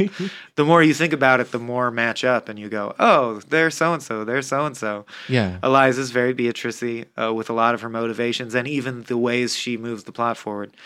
But anyway, I agree. I have fewer blurts than usual, but I still think they're just as choice, is my point. The blurts that are there are just as potent as ever. Yeah, and some of them are more emotionally resonant than others often are. Like, or a really particular way relationships work. Require more of a leap on the part of the reader to get the meaning out of. Yeah, I that's think true. He's more obscure and arcane as he ages too. Yeah, there's definitely because I think I also like it better when he's going to do a book grappling with a death in his family. If he just talks about it directly, I think I like it better. Like the big metaphor of freaky twins with their heads coming together, it doesn't work for me as a way to deal with his sister's death. I don't know. I don't know why I'm clearly you never snuffled your sister's crotch, and that's why you just can't get it, man. It's not for you. No sisters, so. No.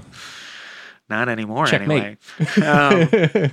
But yeah, so I do have some. I have less than usual, but probably way more than I was supposed to, because I always do too many. No, it's great. Jump into one, or I'll find one. From the intro, this book depicts myself and my beautiful sister as monsters and so on.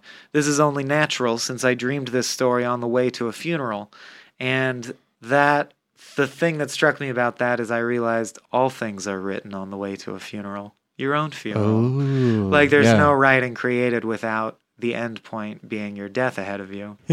And I think that's what he meant by that. But if not, I hadn't thought of it that way. But if not, it's not as interesting a blurt as I think it is. No, I didn't catch that. I think that seems like every book he's ever written is on the way to the funeral in a way. As are all. Yeah. There's another one from the prologue. He's talking about their family lost Germany and then money and then each other. And the line is, "We were interchangeable parts in the American machine." And I think that's something he talked about a bit in Breakfast of Champions too. Player piano, certainly. Right, and directly there. But I think that's just a good thing to have early on and really sets up a lot of the vibes of it. He says of the Vanderbilts and Rockefellers, "They were fabulously well-to-do and descended from Americans who had all but wrecked the planet with a form of idiot's delight, obsessively turning money into power and then power back into money again and then money back into power again." Just a usual Kurtism. You're like, yeah, that's something he would say. Yeah, somewhat related when he's talking about the ancestors of the Swain family who were not rich. He says, "They were innocent great apes with limited means for doing mischief, which, in my opinion as an old man, is all that human beings were ever meant to be." Yep, that was the next one I had listed. Yeah, Vonnegut's a real Luddite. He clearly believes there's some key technologies he wishes we had not invented. Yeah. Arguably including like the combustion engine. I think he would. Maybe computers too. Maybe widespread communication. Yeah. Yeah, I think so. There's also this sort of a brief recurring blurt is at one point he says that when Eliza and Wilbur reveal that they're smart, "Thus did Eliza and I destroy our paradise, our nation of two." Oh, and Nation of Two is a big Mother Night thing. So that just comes up. Man, I love that. This is more of an image that I just want to make sure we get to because I don't have it listed anywhere else. But in case you didn't read the book, I want you to know that Melody and Isidore spend most of their time waiting for days with light gravity so that they can hurl giant chunks of masonry and car pieces and stuff into a massive pyramid, larger than the pyramids at Giza, under which the child she miscarried is buried in a sewer. And it's called The Tomb of the Prince of Candlesticks. I just think it has so much cool sci-fi shit in it, man. Yeah, like way more than his. It has at least 8 awesome sci-fi things in it, which is why it gets me so much. Because most of his books have like 3. Yeah, like this and maybe Galapagos are the closest he comes to like a Mad Max. I've never read that. That's exciting. Yeah. Okay, cool. But the next blurt I have. Oh, I said that. It's natural for human beings to wish a quick death for monsters. But I think one of the real important points in the book is brought out when Cordelia Swain, the doctor who eventually separates them ultimately, when she's alone with them, she drops her nice demeanor and says, "This is the United States of America, where nobody has a right to rely on anybody else, where everybody learns to make their own way." And her slogan is, "Paddle your own canoe." Yeah. Canoes, which, by the way, famously work much more efficiently with more than one person in them. Or even specifically two. Yeah, it's kind of built exactly. For that. It's great because you can do one side and the other side. But yeah, I think that's the central, one of the like 4 central points here absolutely is, wasn't the American dream one of like brotherhood and everyone, I mean, even that's exclusionary language, like personhood and everyone being together in this like shared thing called the American dream. And how have we gotten to the point where a lot of people are like, America's hard. No one gives you a handout. You got to make it on your own. And you're like, I thought we were trying to make life less hard, not harder. Right. Like, why is that? A real American just like pulls themselves up by their bootstraps and doesn't want any help. Like, that's hard, man. That's rough. It's like, since when? Yeah, exactly. Yeah. And it's very God bless you, Mr. Rosewater. Like, she has a definite Lister Rosewater vibe. Fascists are inferior people who believe it when somebody tells them they're superior. That one's so good. I tweeted that this morning. Yeah, that's a good fair. And also, this was really jumped out to me. Later in that fascist line is Eliza being angry at Wilbur after they've separated and come back together. And then she also says, after he says why and how he feels about it, she says, but it sure helps a hell of a lot more than your expressions of guilt, I must say. Those are just boasts about your own wonderful sensibilities, which is a really incisive, like, oh, sometimes when people are like, but I did that, I feel so bad. It's like kind of celebrating themselves for feeling bad. Sometimes, but not all the time. Not all the time, for sure. She also says right after that, and of course you're proud of your guilt. It's the only thing you ever earned in your life. And I don't think that's true, because Wilbur was half of the brain that came up with all the gravity shit. My point being, this scene really reminded me of the Rumford scene in Sirens of Titan, where he also is speaking through a megaphone from a heightened position. Oh, yeah. Explaining all the bullshit. And similarly to the Rumford scene, in this part, I was like, Eliza has been the arbiter of perfect wisdom the whole book, but in this one scene, she seems petty to me. Like, it's a mix of wisdom and her true emotions of like she says, I sang every day my prince will come, someday my prince will come every day in the castle when I was locked away, and you never came, you swine. So, like, she hates him, and that comes through. And God, that scene ripped my heart out. He yells, I love you, to the helicopter. She says, didn't we agree no one should ever say that? It's like the dumbest thing to ever say to anyone. And he's like, but you don't understand. I mean it in this moment I know what I'm saying. I love you. And she says, not I love you back. I can't remember. Oh, she says, may God guide the heart and mind of Wilbur Swain. Right. Which I don't fully, that doesn't sit right with me. I wish she'd said I love you too. Yeah, it just felt like clinical. That's what I mean, like, she has her own emotional reality that filters what she says, even though she's usually wise about everything. I also thought it was really telling that she's immediately buried in fool's gold. Yeah. Like, she thought Mars would be the answer, and it's not. It's also sad that... So she gave the Chinese the information to affect gravity, which ends up ending the world. She did so to fly to Mars. So she literally ended the world in order to get as far away from him as humanly possible, even though all they want is to be together. It's so sad. Yeah. And yet every step, all their motivations make sense, and it's just like, wow, life can twist you to the point where the only path ahead of you is to completely act against everything you want. Yeah, it's just that and then die in an avalanche. The pain of that separation, she just can't face the possibility of it again. And I think that's why it's fool's gold. She thinks, this hurts me. The answer is to run the opposite direction as hard as I can, and that's not the answer either. Yeah. Everything's complex, and there's no escaping tragedy, ultimately. Yeah. This is when Wilbur is in Indianapolis, which is a heavily daffodil city, and he's watching the local government work. The meeting is run by a 7-year-old black girl who's very, very capable and effective at running it. And one young man in the crowd wants to go fight a war against the Duke of Oklahoma as soon as possible.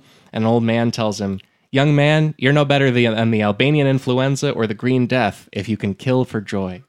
Yeah. And he says, I think in that section, and that's the section where he's seeing how well his system worked, everyone's really like solemn about having to send soldiers to war to fight the Duke of Oklahoma. Yeah. And they're very choosy about who in the community is going to go. And even people who volunteer, they're like, calm down. You have 6 kids. You can't leave.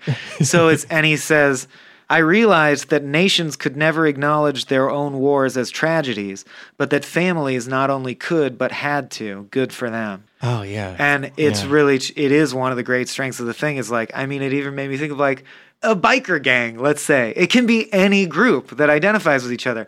If there's a war and some people die, it's seen as a deep loss and everyone's sad and like, we lost this thing, you know what I mean? But countries as a political organization cannot admit, for example, that, oh yeah, Vietnam, big mistake, we shouldn't have been there. Those people died probably for no reason. We should just not have done that.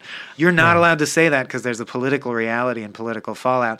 So by making the family unit the unit that decides who lives and who dies, there's much more humanity to the process, and that's really cool. Yeah. I think my last one's related. He is visiting the King of Michigan, who is very obsessed with history. The King of Michigan loves to read history and talk about it. My last blur as well. And Wilbur thinks to himself, aside from battles, the history of nations seemed to consist of nothing but powerless old poops like myself, heavily medicated and vaguely beloved in the long ago, coming to kiss the boots of young psychopaths. Oh, that's great. And I did write that down as a blurt. But I even love equally the scene right after that, because first of all, it's fucking hilarious. Yeah. The King of Michigan has all these scribes writing down in everything that happens every second. Right. And he goes, why are you doing that? And he says, you know the saying, we must study history or we'll do him to repeat it. And he goes, oh yeah, no, right. We should write all this shit down. Otherwise we might have the Chinese create a gravitational aberration again and the Green Death could sweep over the earth again. Yeah. What the fuck are you talking about? It's a really funny scene. Yeah. And it ends with him saying to the scribes, history is nothing but a list of surprises. The only thing you can learn from it is, oh no, do you have the exact quote? I don't want to fudge it. History is merely a list of surprises. It can only prepare us to be surprised yet again. Please write that down. Please write that down. Great. Like, yeah. Didn't you just say no to? All right, I got a couple more I'll race through. They ask Eliza, when Eliza's like, you guys ruined my whole childhood to her parents and brother. Everything's ruined. They say, well, does it make you feel any better to know that your mother has felt horrible guilt about it her whole life and wishes she was dead for all the pain she's caused you? And that's such a standard response. And I love her response, which you should use in your own life in times of tragedy, which is, how could that help? That's the dumbest question I've ever heard, which I do think is beautiful because it shows that Eliza has a truly humanistic heart. She doesn't want the people that wronged her to be suffering. That doesn't help. She's trying to lessen the overall amount of suffering. Right. They're like, well, does it help that I'm also suffering? She's like, no. Why would it? Talking of just normal people when they're children, they appeared as they had always appeared to Eliza and me, to be under some curse that required them to speak only of matters which did not interest them at all. Yeah. I feel like that everywhere except when we're recording this podcast. Yeah. And then when his one of the last people left at the White House dies in his arms in the Oval Office, he says, what does it all mean? What does it all mean? Over and over as he dies. And he says, I don't know, Albert, and maybe I'm glad I don't know. And I was like, that blew my mind because I realized that's one of the messages of the book. It never occurred to me that I might not want to know what the afterlife is. Like he says, what if it's worse than this? What if it's more challenging or more tiresome or tedious? Or what the purpose of life is. Like in Sirens, it turns out what if you don't want to know that it's just a dot? Yeah, exactly. And importantly, like the apple and breakfast and like the message of Sirens, it's what you make it. So let's not look for the real answer because it's probably disappointing. Let's find an answer that we all like that makes us all feel good and believe in it. Yeah. What's wrong with that? And then the last blurt I got on the books is the last thing Wilbur Swain ever wrote is a poem he left at the end of his journal, we learn in the epilogue, which is, and how did we then face the odds of man's rude slapstick, yes, and God's, quite at home and unafraid, thank you, in a game our dreams remade. Yeah. Yeah. And those are, that along with the other poem before, I think those are the two poems in the whole thing. Those are the only two poems, one at the beginning, one at the end, and they really wrap it up nicely. Yeah, he picks his spots. Yeah. I think we can go on from there to another quick segment called Vana Art. Scribble, scribble, scribble. Paint, paint, paint. Sculpt, sculpt, sculpt. Make pastiche collages.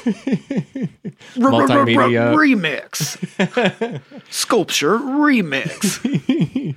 This is a relatively new segment. We do this for the Vonnegut books with drawings in them because especially later and later in his life and career, Kurt became more and more of a visual artist. Well, there's very little. Breakfast of Champions was loaded with them. Yep. This one only has a couple. Also, the drawing of Laurel and Hardy in mine is a Hirschfeld drawing. It's not Vonnegut, so they just took a cool caricature by Hirschfeld. But there's only a couple drawings. The main one is a Lonesome No More campaign button. And then there's also a tombstone drawing for Eliza's desired epitaph, which is just "Here lies Betty Brown," which is a very fitting expression of how she feels alone, even dead. Once she is dead, she will forever be Betty Brown in her mind. Yeah. And that's the Lonesome No More button is rebutted by a Lonesome Thank God button that looks identical from people who hate him during his campaign. Right, the sort of party that forms that's opposed to the middle name system. It's called Lonesome Thank God. Lonesome Thank God. And the button ends its life by being made a Presidential Medal of Valor for Bernard O'Hare. Yeah. He just ties a blue ribbon to it and is like, this means you're a good guy. Right. I dub the Eagle One. Yeah. And I think it is pretty effective use of minimal art in it. Like he only, by drawing the button, he can do that reversal joke and he can make it significant. Yeah. And then drawing tombstones is a surprisingly common thing throughout his art. Oh, yeah. Really, but yet again, and I swear, I'll always be grateful for Breakfast of Champions because the apple made this clear to me. Yeah. This is what he's talking about. He loves a button, a badge that becomes a medal. Right. Tombstones. These are things that are incredibly emotionally powerful and important for what they represent, but it's just a piece of plastic or a rock. And that's what life is. Life is just a shitty rock, but you can make it really cool if you want. Right. I love him. Yeah. And then even putting it in a book, it's just lines. It's not even the physical. Well, that's whatever you get. You know? I read a great book that is just about how language developed and how a drawing of an ox's head became a symbol that represents the letter A because it got flipped. And it's makes you think of language in a whole different way because it really is nothing. It's gobbledy nonsense that communicates a string of thought. You know how talking works, but it blows my mind sometimes. Yeah, it's great. Yeah. Are there other drawings? No, that's it. And speaking of symbols, we can go to another segment called Recurring Characters Update. Zildjian in the house! I just wanted to do drumming. I got that now. Symbol crash. We do this segment, I think, pretty much every book just to track all the many Vonnegut characters who keep popping up. But in his previous novel, he said he's retiring all his characters. So this one doesn't have many. He does use Bernard O'Hare again. That's partly a real person. He had his real friend, Bernard V. O'Hare, was his friend from World War II. And then that person is featured in Slaughterhouse-Five and comes up in Timequake. The name just Bernard O'Hare is a helicopter pilot in this. And then Bernard B. O'Hare is a just jerk soldier in Mother Night. Who's nothing like out of the main character. Yeah. Right. And then there's also a Bernie O'Hare in a short story called A Present for Big St. Nick in Bagombo Snuffbox. And then, we all know Harry Byrne. I'm making that up. He just keeps modifying it. Yeah. H. McBee, his famous private eye character. He built O'Hare Airport. Yeah, exactly. And then, as we mentioned, Norman Mushari Jr. is the son of the God Bless You, Mr. Rosewater character, Norman Mushari. Sure. There's no way he's not. And that's about it for direct ones. The only other things are, thematically, this has the whippoorwill bird. And previously, we've had bird calls be crucial as symbols and as meanings in other books. Pootie wheat is in several books. And then also... Delicious Canadian dish with gravy on fries, if you haven't had Pootie wheat. It's with great. A bird in it. Yeah. Well, good ones have a bird in there, yeah. It's French-Canadian. Depends on the place, yeah. And then also in Breakfast of Champions, he has Elgin Washington do an impression of a nightingale, and that's the bird call there. And so bird calls are thematically kind of a recurring character to pick out, too. Yep. And I hate to be a broken record, but Pootie wheat, whippoorwill, accomplishes the same message, doesn't matter what the language is. Yeah. And he interprets it as, whip poor Will? Why? What did he do wrong? Even though the bird doesn't mean anything by it. Right. Things have meaning or don't based on your perception only. Yeah. It's interesting. Great. Yeah. And then also, Laurel and Hardy come up in this, and they will be thematically in other books. They're in a painting by Rebel Karabekian and Bluebeard. They come up in the inner monologue of Eugene Debs' Heart Key in Hocus Pocus. And then in Timequake, he sees some fishermen who remind him of Laurel and Hardy. Nice. So he just works Laurel and Hardy into his stuff from here on. Yeah. Why not? And that was literally the only thing that in the movie version, which we'll talk about in a second, that made me go, oh, I guess that's good. Yeah. Is they had Laurel and Hardy as a cameo in the background. Did you notice that? No, I didn't catch that. There's just a wide panning shot where there's two painters working with a ladder, and you're like, oh, that's Laurel and Hardy. That was the only thoughtful, interesting thing you did to tackle this book. Was it the actual guys or just people who looked No, like yeah, them? I mean, yeah, lookalikes Like dressed in the Laurel and Hardy costumes doing a thing in the background. Yeah. Right. Well, I was at least like, oh, so you did read the book. Because you could only have gotten that from reading the book. Right. So someone on the crew at least read it, like leafed through it. Right, at least went one page into their copy. At least saw it was dedicated to Laurel and Hardy, Right. Yeah. And then also from here, we can go to another related segment called Kurt Cameo. There he is. Get him. Kurt. We must capture his soul. Capture the Kurt. Capture the Kurt. Capture the Kurt. This is a book where Kurt is only directly in it in the prologue, but clearly Wilbur is his stand-in. If you've never heard the show, there's a segment where we pick out Kurt Vonnegut literally or indirectly being in the book. Also, Eliza is Alice Vonnegut, and a lot of the action centers on Indianapolis, where Kurt grew up, Lake Maxinkuckee, where his family had a summer home, and then Manhattan, where he was living at the time. There you go. So geography and main characters. That's our Kurt Cameo. Yeah, it's really like what he was imagining the post-apocalypse only at the places he lives. right, yeah. Yeah. Stephen King style. Yeah, right. It would be Maine if it was, Everything only happens in Maine, yeah. Very, very populous, active state. And let's go straight into another segment. We're whipping through them. Nice. This is a segment called Vanna What? Yeah.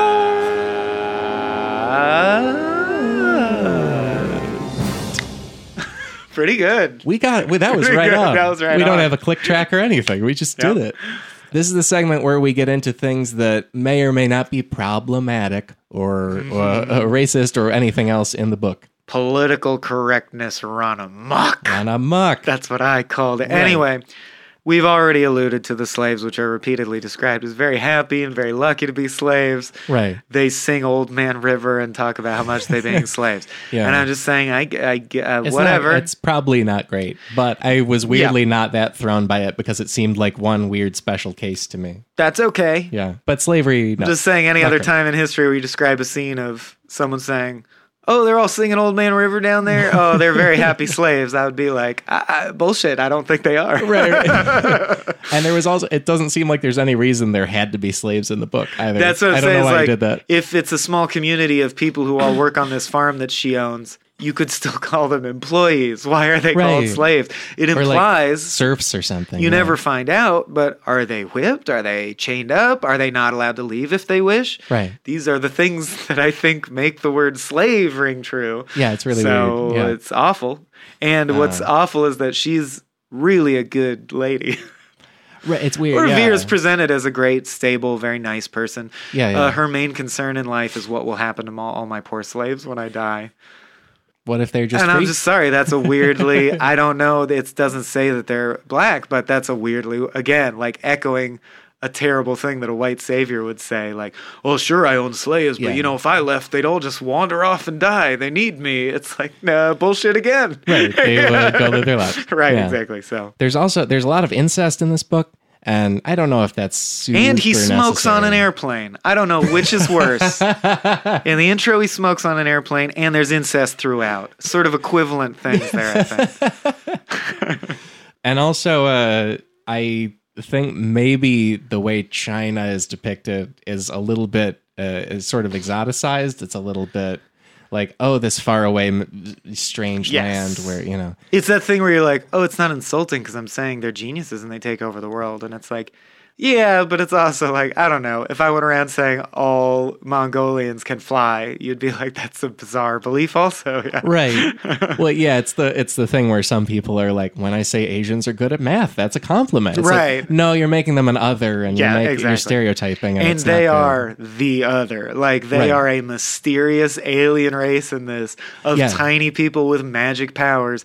And Yeah. all the representatives are very rude to you. good. Yeah, and the movie blows that out even more. With a movie. They're Okay. straight up aliens. The movie we will get to, Yeah. and the movies, I'm not going to say the what because I want to save it for the movie, but the movie fucking takes the mildly offensive anti-Chinese sentiment and runs with it hard. Yes. Yeah. And then the only other what-ish thing to me was the overall thing of handling mental handicap, It's just a little bit strange Which, again, the movie makes way more uncomfortable than even the book. Right. Yeah. Which is part of why I think this would be really hard to make a movie, because it's like, have you ever seen Road to Morocco? It's like a Bob Hope, Bing Crosby movie. Yeah. Early in that movie, there's a bit where they pretend to be mentally challenged as like a humorous scene to get through a thing. And that doesn't play now. That's not a thing that is great. And so there's a long chunk of this book where people are playing mentally challenged. And I don't know. I just rather not read a book about that. You know? Forgive my use of the word, but I think I'm trying to say what I mean. The movie really feels like someone told Jerry Lewis, play a retarded guy. Right. That will be funny. And he's Wilbur Swain, and it's the whole movie. So it's hard to watch. And also, the movie kind of feels like Madeline Kahn, who's Eliza, heard that direction and was like, I'm not going to do that. Right. I'm not going to do that. Eliza's like, you don't go full I Am Sam for this. Yeah. Madeline Kahn was smarter. Yeah. More forward thinking. But yeah, so, and I think in all of these he has cases, he has the colloquialisms from the era that are just like, we were Mongolian idiots. Right. Rich people in America are as inbred as Eskimos. Stuff like that.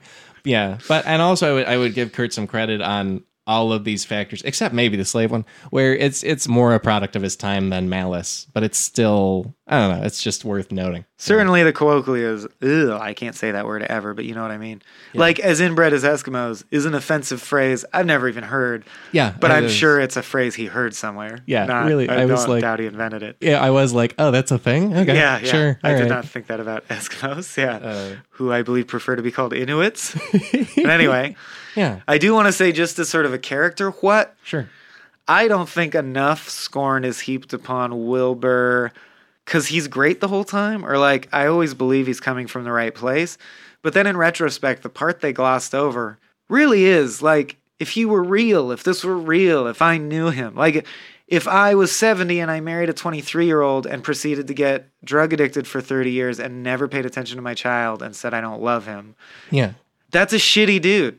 So it's something they gloss over the middle of his life. And at the beginning and end of his life, he's an incredibly noble person. And it's kind of weird to me how quickly they gloss over this middle period where he's objectively like a horrible dude. Yeah. To his family, to everyone around him. Just interesting. I don't know. It made me think of like how John Lennon says all these inspiring things, I believe. But when you read about his life, you're like, oh, but he was like a dick to the people literally physically in the room with him. Right. That seems contradictory. or even it'll be like, oh yeah, my one true person was Yoko Ono, but also I had a quote unquote lost weekend where I was with another lady for like a year and a half. Exactly. Yeah. It's not a long weekend. Right. Yeah. So Eliza says he's a swine, and I do think he's kind of a swine. That's there. Yeah, he doesn't love his son, even though they wrote the ultimate child rearing guide. Just follow the guide, dude. You wrote the guide. Do what it says. Yeah. And that's also, I don't even necessarily judge that character. It just jumps out to me as another, like, it makes it hard for me to love the book, and also extra hard to make it a great movie, because like, you want a protagonist who's either likable or interestingly evil. Siren, and he's like just kind of an asshole a lot. That's one of those few differences. I think Sirens would make a great movie, and I can't believe that it hasn't been a hit movie already. Yeah. I don't think anyone should have ever made this movie, and the one it was made into was an unfortunate misstep.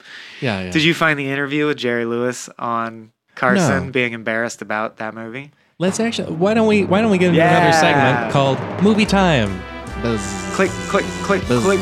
Boom! Buzz. The band Saliva is coming back. Cut. Get it again. Yeah, we got to get that again. That was nothing.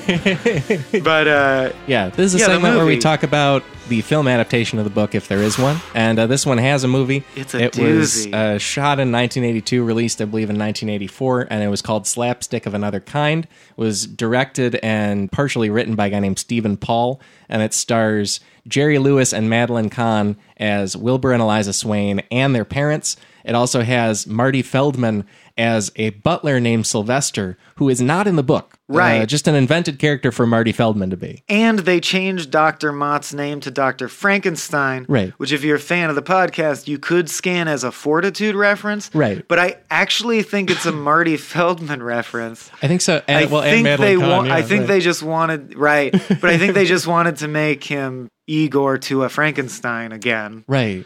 It's a mess of a movie. It's no good. It's only like 80 minutes long. It also opens with a shot of like space, and there's a voiceover where aliens are talking about how they need to send emissaries to Earth to teach Earthlings how to be better. So and instead that of psychic, they are explicitly aliens from outer space on a mission to save humanity. Yeah, and they already sent some to China, which is why China's so advanced. And now they're going to put 2 in a lady in America to help America.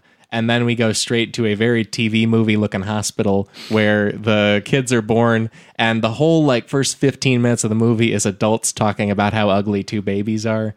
And from there, way too much of the humor is them literally looking at someone who was born with a birth defect and making jokes about how ugly they are. Yeah. That's bizarre. And when they're not doing that, it's straight up Chinese people are weird humor. It's a lot of, I think they were trying to do something along the lines of E.T. with this, but also a broad Jerry Lewis comedy. That's what's crazy is it's like a broad, campy, racist 50s comedy. Yeah. Spliced with the last third act, which again deviates entirely from the book. Right. Is a pretty standard, happy, like, basically the Chinese, I don't even remember, no, it's not, it's the American government. Military, who are not represented in the book, but there's right. like a cowboy hat military general in the movie yeah. who captures Wilbur, steals him, puts him in some kind of crazy electrical cage that reads his brainwaves and tortures him. Super strong Eliza breaks into the facility and saves him. They live right. happily ever after, being alien people that the world admires, and they save humanity. Or no, the aliens pick them back up and they're like, humans aren't ready for you yet. Come live happily ever after as super smart aliens. Yeah, and then they fly off into space, and then it just says hi-ho on the screen. And then the credits roll with an original song called Putting Our Heads Together by Randy Bishop, which is like an upbeat, hip song about the literal plot of the book. The incest is referenced briefly as, in order to answer a question, they need to take off their shirts and touch their nipples. Right. The movie also That's as far as it goes. Can't do that full Obviously. on. So he just said he threatens to do it once and everyone freaks out. Right. Clearly shot in Los Angeles. So many shots with palm trees, even though it's supposed to be New York and Cape Cod. It's ridiculous. Right. And it just does that weird alien framing device instead of any of the apocalypse stuff, any of the future. The apocalypse is vaguely referenced near the end of the movie because you see someone driving a horse and buggy instead of a car. That's it. Yeah. That's the only reference to the fact that the world will end soon. Gas costs $1,000 a gallon, so everyone uses chicken shit for fuel, which does sound like a Vonnegut-y thing, but it's not. They made that up. They just kind of invent a lot of stuff in this. There's also a brief random Kilgore Trout line that they give to a different character, and Kilgore Trout's not in this book. So it's all over the place. Also, to subdue the kids when they're freaking out, they pull out a giant can that just is all black with the word mace on it in giant letters. And when they spray them in the face with the mace, it makes them drowsy and pass out like chloroform. Like they don't understand what mace is. Yeah. Also, the President of the United States is played by Jim Backus, most famous as the voice of Mr. Magoo. So you can hear, my ear caught it. I was like, is this Mr. Magoo president? Like his voice, it's the voice of Mr. Magoo, and he doesn't change it. He plays the president that you can't take seriously.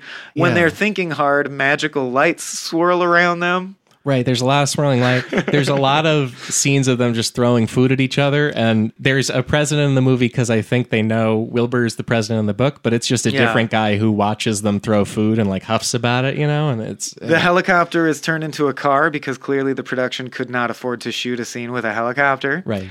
I think that's about it. It's pretty bad. And also in his letters, Kurt at the time talks about how, they're going to make a movie. And then my collection of them includes his letter to the director telling him, you are on your own with the movie. I have done all a writer is supposed to do, which is to give you a script. You can accept it or reject it or whatever. And he sounds it's like a very pissed off, very legal, like you said you were going to make a movie of it. You've really screwed up the process of it. And I've done my contractual stuff. He closes it with like, all future correspondence should go to my lawyer. I don't want to talk to you anymore. And I watched the behind the scenes for the film, and it was funny to watch the writer-director telling the story of how the movie came together. Was like, well, my friend Marty, who was an executive, had a slate of properties available for adaptation. You're like, this is not a labor of love, right? Like, this does not come from that place. Yeah. And then the last thing I want to mention is Fu Manchu, the Chinese representative, played very ably by Pat Morita, shrunk down. Good actor. Good actor, but flies around in a UFO shaped like a fortune cookie. Right. Don't watch the movie. And the movie has just racial slurs about Asian people that the book doesn't have. And I'll have you know later in their lives, Jerry Lewis and Madeline Kahn don't want you to watch this movie. Everyone involved with the movie thought it was a bad movie. In the next year, Kurt writes a letter to Robert Weide where he says it's dreadful and says that he wants it to never be. My prayer is that it never be shown to anybody again in any form.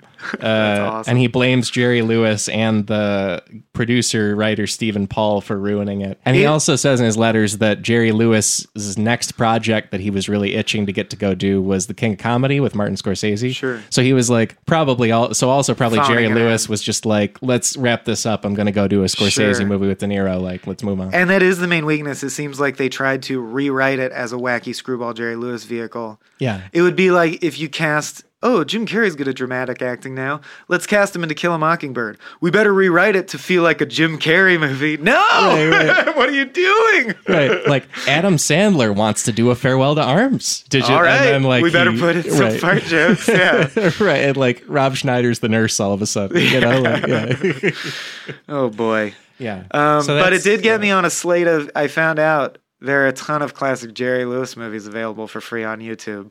Some of them still are pretty funny.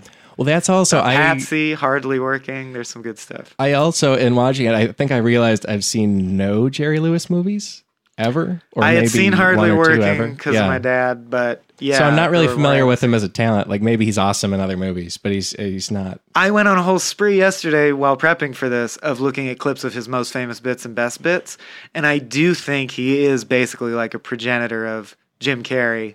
Cool. He's like all physical. It's all about the number of facial expressions he can make and his annoying voice and how fucking like scrawny and mobile he is. Okay. And I am one who can sit down and like appreciate something like, oh, this is like how it was invented. This is a link in that chain.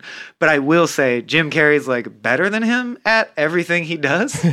Or, people have come after who do it better. So I bet a lot of people watching his old shit would be like, this doesn't hold up. This is not good. But if you can appreciate like, this is the roots of this, he invented this style of this thing. That's great. Then they're interesting to watch, yeah. And the movie clearly, they linger on him getting knocked down or getting back up in a fun way or experiencing pain. And they clearly think he's very good at making this hilarious. Yes.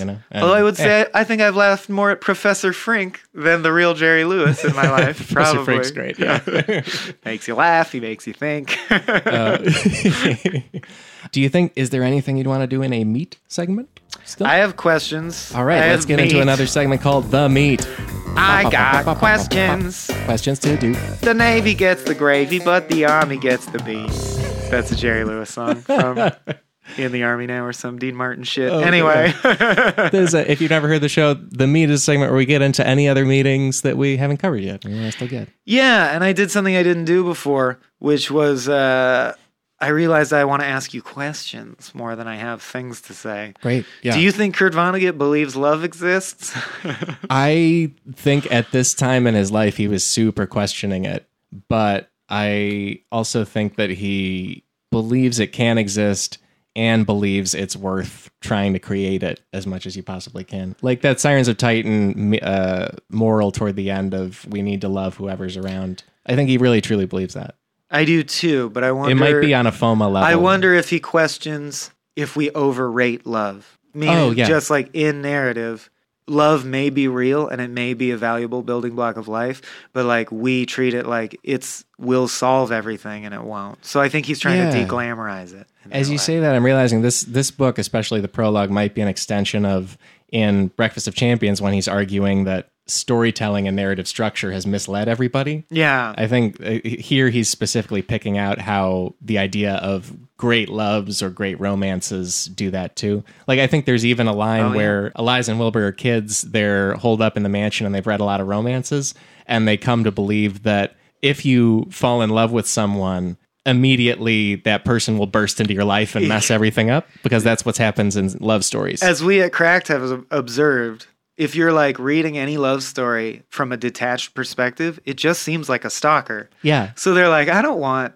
people outside my window with a boombox. Yeah, that's fucking creepy. Yeah. And at least one of the characters radically remakes their life usually to make the new love happen. You know, like there'll be or at least they'll block traffic on a bridge or run through an airport or like you know, something drastic will occur. You know. I also want to ask what you thought of the Tourette's theme, because not only does he end up addicted to a Tourette's syndrome curing drug. Yeah. And by chance meet a child who has Tourette's and give his last stash to the child. In the intro, he mentions people who have Tourette's, and then partway through the book, in passing, he mentions the concept of Tourette's again. Tourette's comes up over and over. And his understanding of it, whether it's medically accurate or not, I don't know, because I know pop culture understanding of mental illness is often different than what it's really like. Right. But he presents the classic understanding of it makes you shout curse words uncontrollably, which I've come to learn is not that accurate of most people who have Tourette's. But that's what he was thinking, and that's how he's using it. So, like, being unable to stop from spouting ugliness, is that him as a writer? Is truth ugly and he can't stop spouting it? But he's addicted to feeling good at the expense of learning the truth. That's interesting. I don't know. I hadn't really remarked on the Tourette's thing as I read. I didn't fully sift through it to any meaning, yeah. and right now I'm like putting stuff together and seeing if anything matches up. But and in reading about his life, I haven't bumped into anything where it's like Tourette's loomed large with anybody new or anything. Right. Whereas like in this intro, you find out his brother co-founded the chapter of AA in his town. Yeah. And I'm like, oh. That's why you love AA so much. Like in 5 books, you're like, the best things in the world are volunteer firefighters and AA. Right. And I actually think AA has terrible success statistics. Like it's not a very effective organization. Yeah, and Kurt's not aware. Like, but your brother founded it. So or of course his uncle. His uncle. Oh, sorry, Alex, your uncle. Yeah. His beloved Uncle Alex. Yeah. Yeah, I think the Tourette's thing. I think that's just like a device he found or a thing he thought worked well for the plot. Honestly, yeah, that didn't jump out to me that much. But that's super curious that it's in the book so much. Yeah, I think there's some meat there, and I'll leave it to the audience to chew on it and like post on the Facebook page. What do you think that bit of meat was about? And I know very little about that condition, just as a person. I haven't researched it much. I'd be interested if anyone out there suffers with Tourette's. Well, let us know on the page just what it's like. I already said the prologue is a full 12%, and plus the epilogue, it's a full 21%. Yeah, that's incredible. Thanks for breaking that down. It's an interesting choice, yeah. That's amazing. Oh, I thought it was really cool that their ancestor, Elihu Swain, died on the day of a party he was throwing in honor of Mark Twain and Edison. Yeah. So it's the combination of wry satirist and technologist, Kurt Vonnegut. Oh, yeah. Like he's throwing a party for the spirit that will become, I think, Kurt Vonnegut. Yeah. And in the prologue, he specifically picks out that Kurt and his brother both love Laurel and Hardy and also love Twain. That's their sense of humor. That might be all I have, although the one meaty thing I looked up that I thought was cool is Fu Manchu. You know pop culture history of Fu Manchu, right? Isn't it's like a villain in serials? There's a series of British novels that had Fu Manchu, and we don't use it anymore because we don't like to just be like a evil Asian guy who talks in a thick accent played by a white dude usually. But Fu Manchu, while being problematic, was also not wholly, like it wasn't like a race hate character. He was a smart, capable supervillain, like Bond-style villain, and he had the classic mustache we call the Fu Manchu mustache. Anyway, I looked up, but what does it mean, though? I'm wondering why Kurt used it. And I guess Fu Manchu translates to the warlike one. And I don't know if it means anything, but I am taking it as a FOMA to mean, because I think it's cool, to be a clue that Fu Manchu probably had Eliza killed. Oh, yeah. Versus it was an accident. And or screwed up the gravity on Earth. Right. Like I took it as a clue to be that, yes, the Chinese did the gravity thing and killed Eliza. Yeah. Interesting. Might not be anything. Might just be like, he's like, that's a name from pop culture. I heard, I'll use it. But whatever. I also don't know why, in a world where Fu Manchu exists, why is this guy named Fu Manchu? Right. And no one ever says like, oh, really? Like the famous villain from that series of novels and movies? Right. It's like if he showed up and he was like, my name is Jackie Chan. Like, no, that's a person. You're like, don't name your... Right. You can't steal that from your unrelated book. My name is Richie Cunningham. You know, like, And then I thought the other meaty thing that was so interesting to me is that Fu Manchu, when he's looking at all their papers, this is the thing I wanted to zoom in on a little bit. I thought the ideas that they come up with that we learn about are fucking awesome. Even some of the ones in passing.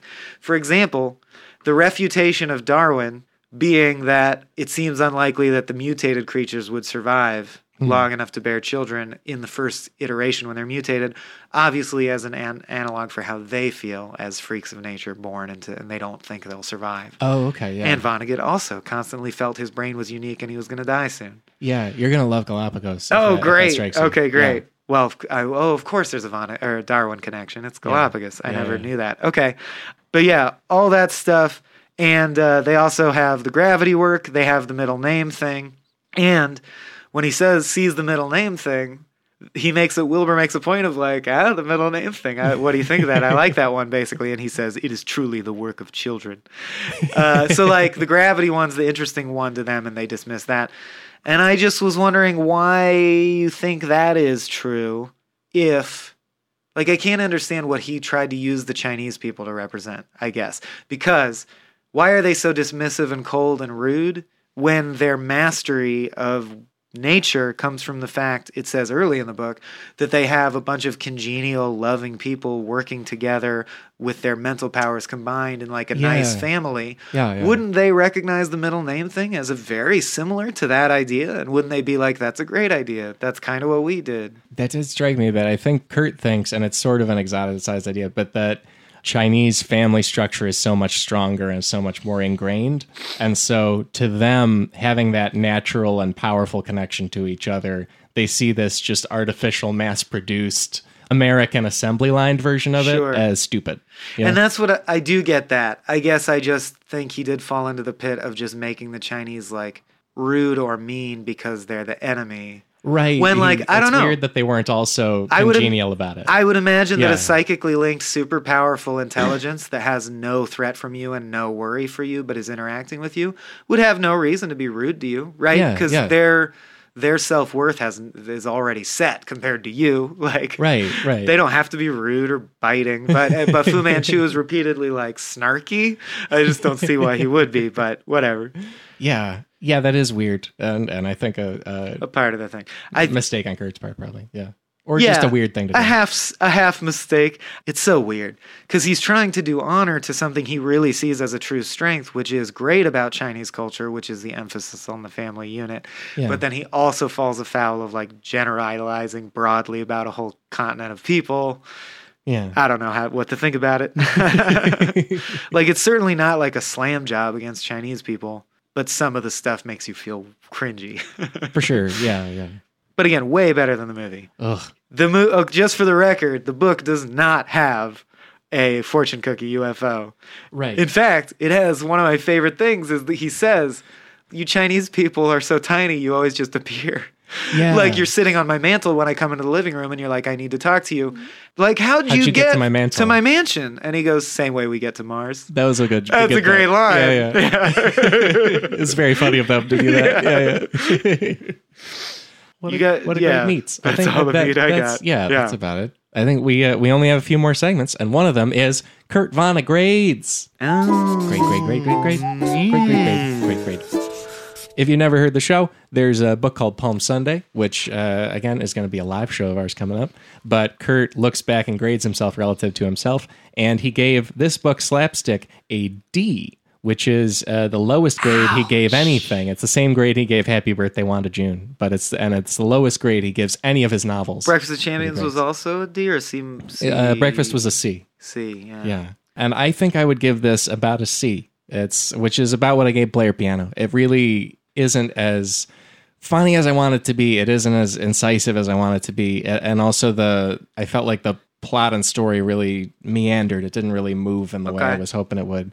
And it's a lot of things he's done before, but didn't quite strike me as hard. There's still some gems within it here and there, but not a favorite.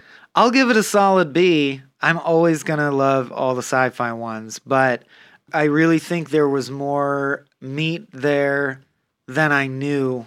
I think this is the third time I've read it in my life, and there was more insight than I remembered. Yeah. So maybe that's giving me a false positive, but I'll go B.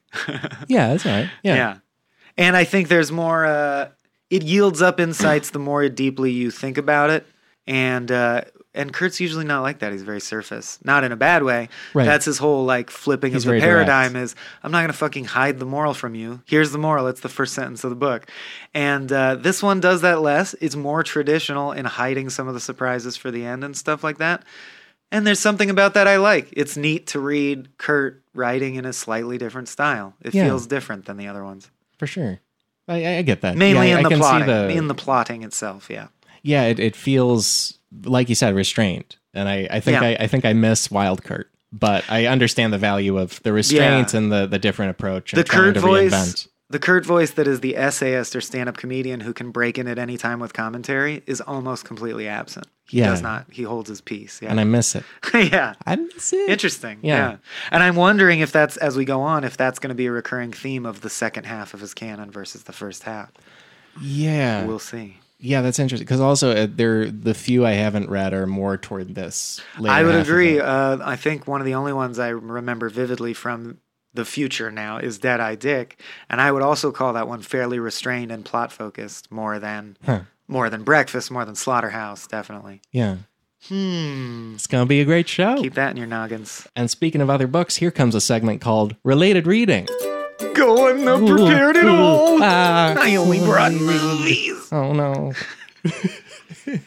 Is that true? I have 2 books. That's it. I have 2 short stories and a song. Oh, cool. Okay. Yeah, very light homework this time. I'm very disappointed with the number of people who are actually sending me completed book reports, so I decided to shorten up my... Yeah. Well, if you've never heard the show, this is where we pick out owe just us book reports. other readings and send us homework. No, just other readings and other works that remind us of the book, and we think maybe you'll dig them too. One of mine is I would pick out a book called More Than Human, and it's by Theodore Sturgeon. And it's partly a recommendation because Theodore Sturgeon is, other than Kurt, the main basis of Kilgore Trout. So I almost recommended it in one of the Trout books. Yeah. But More Than Human is about a group of 6 people who become one gestalt, I think it is, like one superorganism when they become one more powerful being when they combine and meld their souls and minds. And so it's an overall adventure and process of trying to find each other and trying to stay together. It's very directly related to the Wilbur and Eliza connection in this. And the Voltron cartoon. Actually. Right. And Power Rangers. Yeah.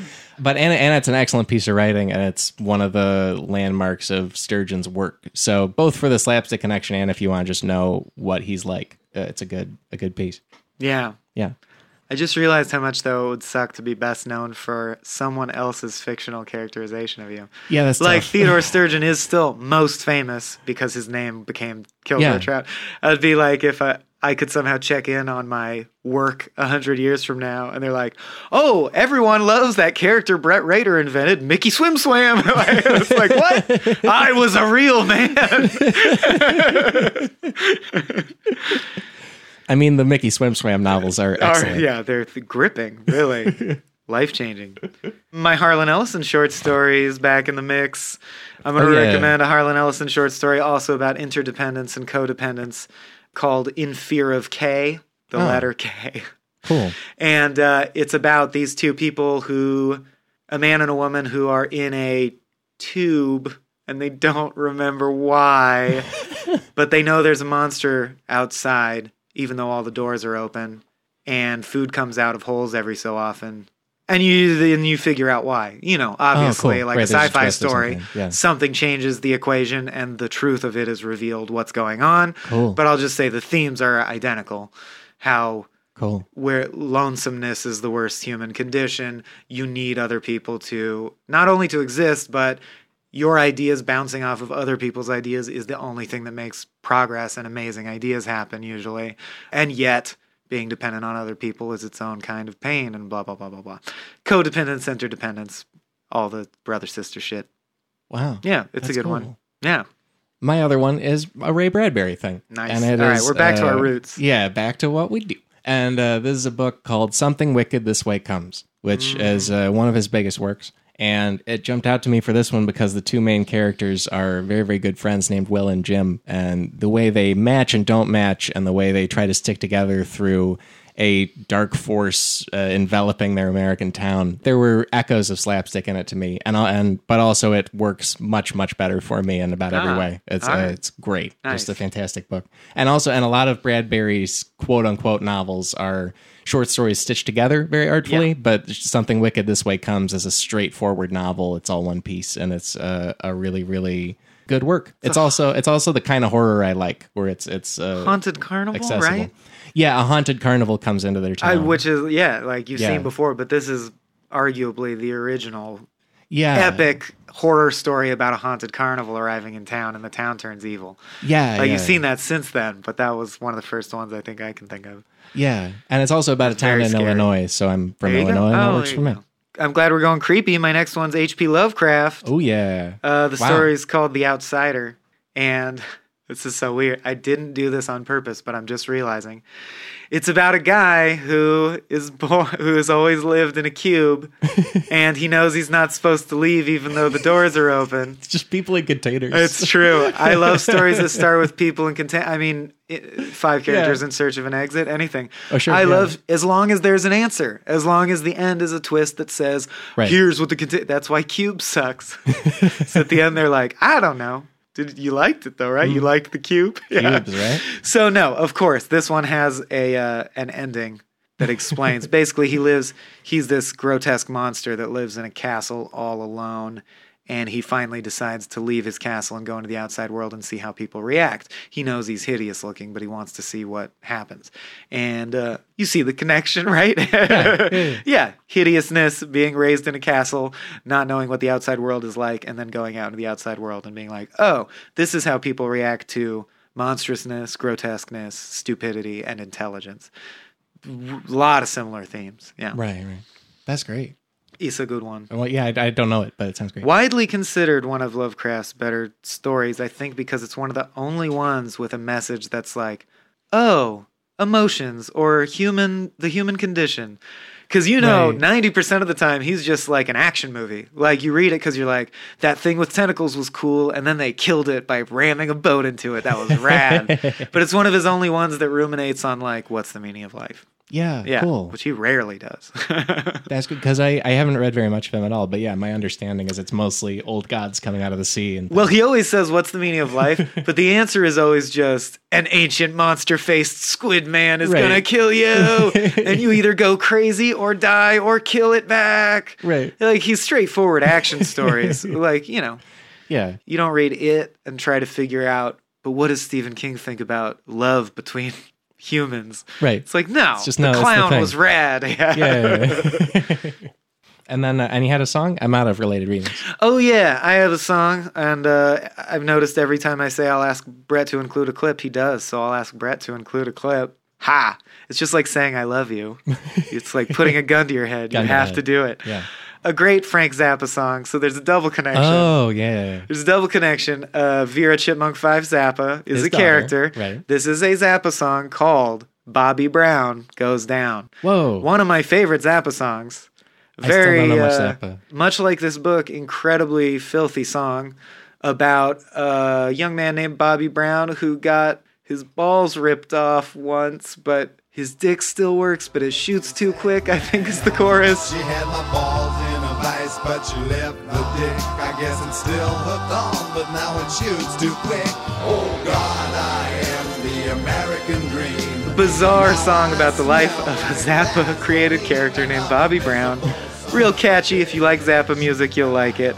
And I was just like, how can I not mention it? It's called Bobby Brown by Zappa. It's insane. And it's crazy, and it's, And equally about a guy whose life goes off the rails because his sexuality is way too overt for everyone. So It almost made me wonder if he read slapstick or even was in passing about slapstick. Yeah. But I don't think it is. It seems like, I wonder if the timeline even works out. Probably does. Well, by the end, he's like getting a golden shower from his co-host at the radio DJ place where he works. So I'm like, the connections fall apart. I don't see that really connected to slapstick, but if I'm Googling right, it's a song from 1979, and this book is from 1976. Really interesting. Yeah. Maybe it even makes me wonder if the phrase caught in his head. Like, even if he didn't write it to be about slapstick. Or, Yeah. I don't know. Yeah. Bobby Brown Super goes cool. down. Yeah. By Frank Chipmunk 5 Zappa. That's right. Well, that's great. And let's go to a next segment called Vonnegut News. The news is depressing. It is not. But not Vonnegut news. No, it's fantastic. We had the real treat of getting to see a play in town. It's a dramatic version of The Sirens of Titan, performed by Sacred Fools Theater Company in Hollywood. And it was excellent. They did a really... Loved it. It was an adaptation by Stuart Gordon, and he worked directly with Kurt Vonnegut back in the 70s, I believe, to write the adaptation of it. Famed for writing and directing Reanimator, the cult classic horror movie. Yeah.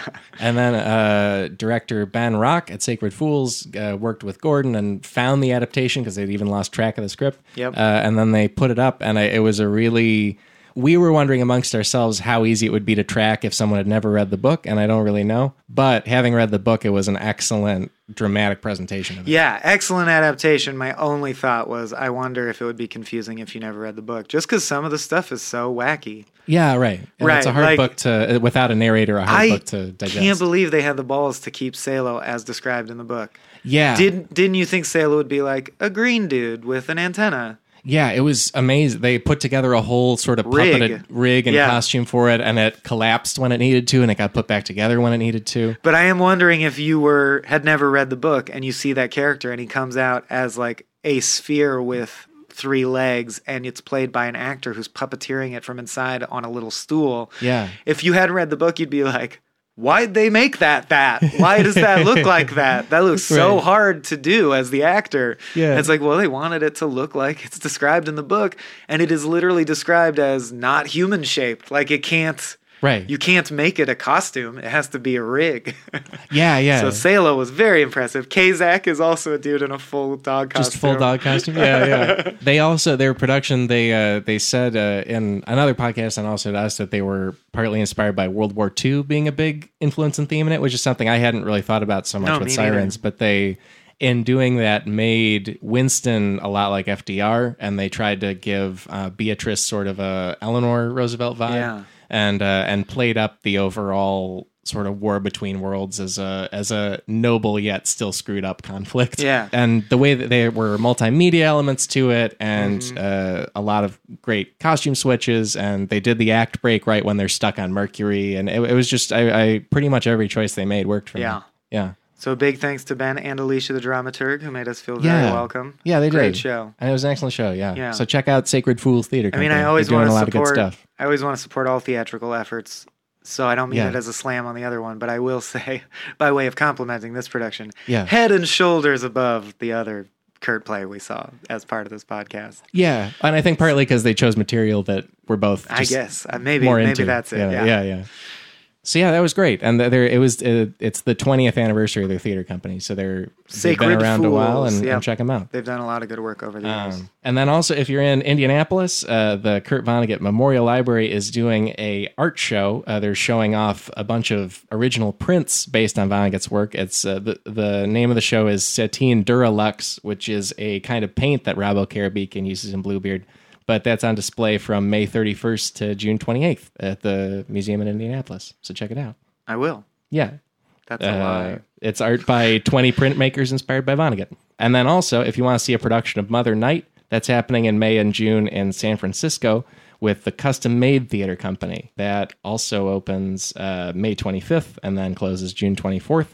And then the big Vonnegut news, we're doing a live episode soon. So quick. Soon. It's going to be May 31st, 7:30 p.m. at the Last Bookstore in downtown LA. We're talking all about Palm Sunday. It's a free show, and we'd love to have you there and hang out. Be there. We're going to probably take questions from the audience and get to know you. Yeah, absolutely. Free show. Tipping is highly encouraged, but free otherwise. Are we? Well, we'll at least have an open guitar case in front of the desk, right? We did. If people want to toss stuff in, Doesn't have to be money. I'll keep anything you throw in my guitar case. That's long been my rule. Is this the episode where I find out that you want a lot of guitar to be worked into the show? Like you're going to be doing a lot of musical interludes and a lot I just keep hoping someone will just toss a really sick electric guitar in the case. I want a free...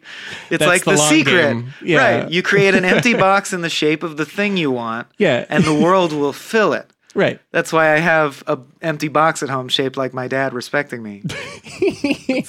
The world will make it. That's the Vonnegut news. Michael, come back. Step, door slam.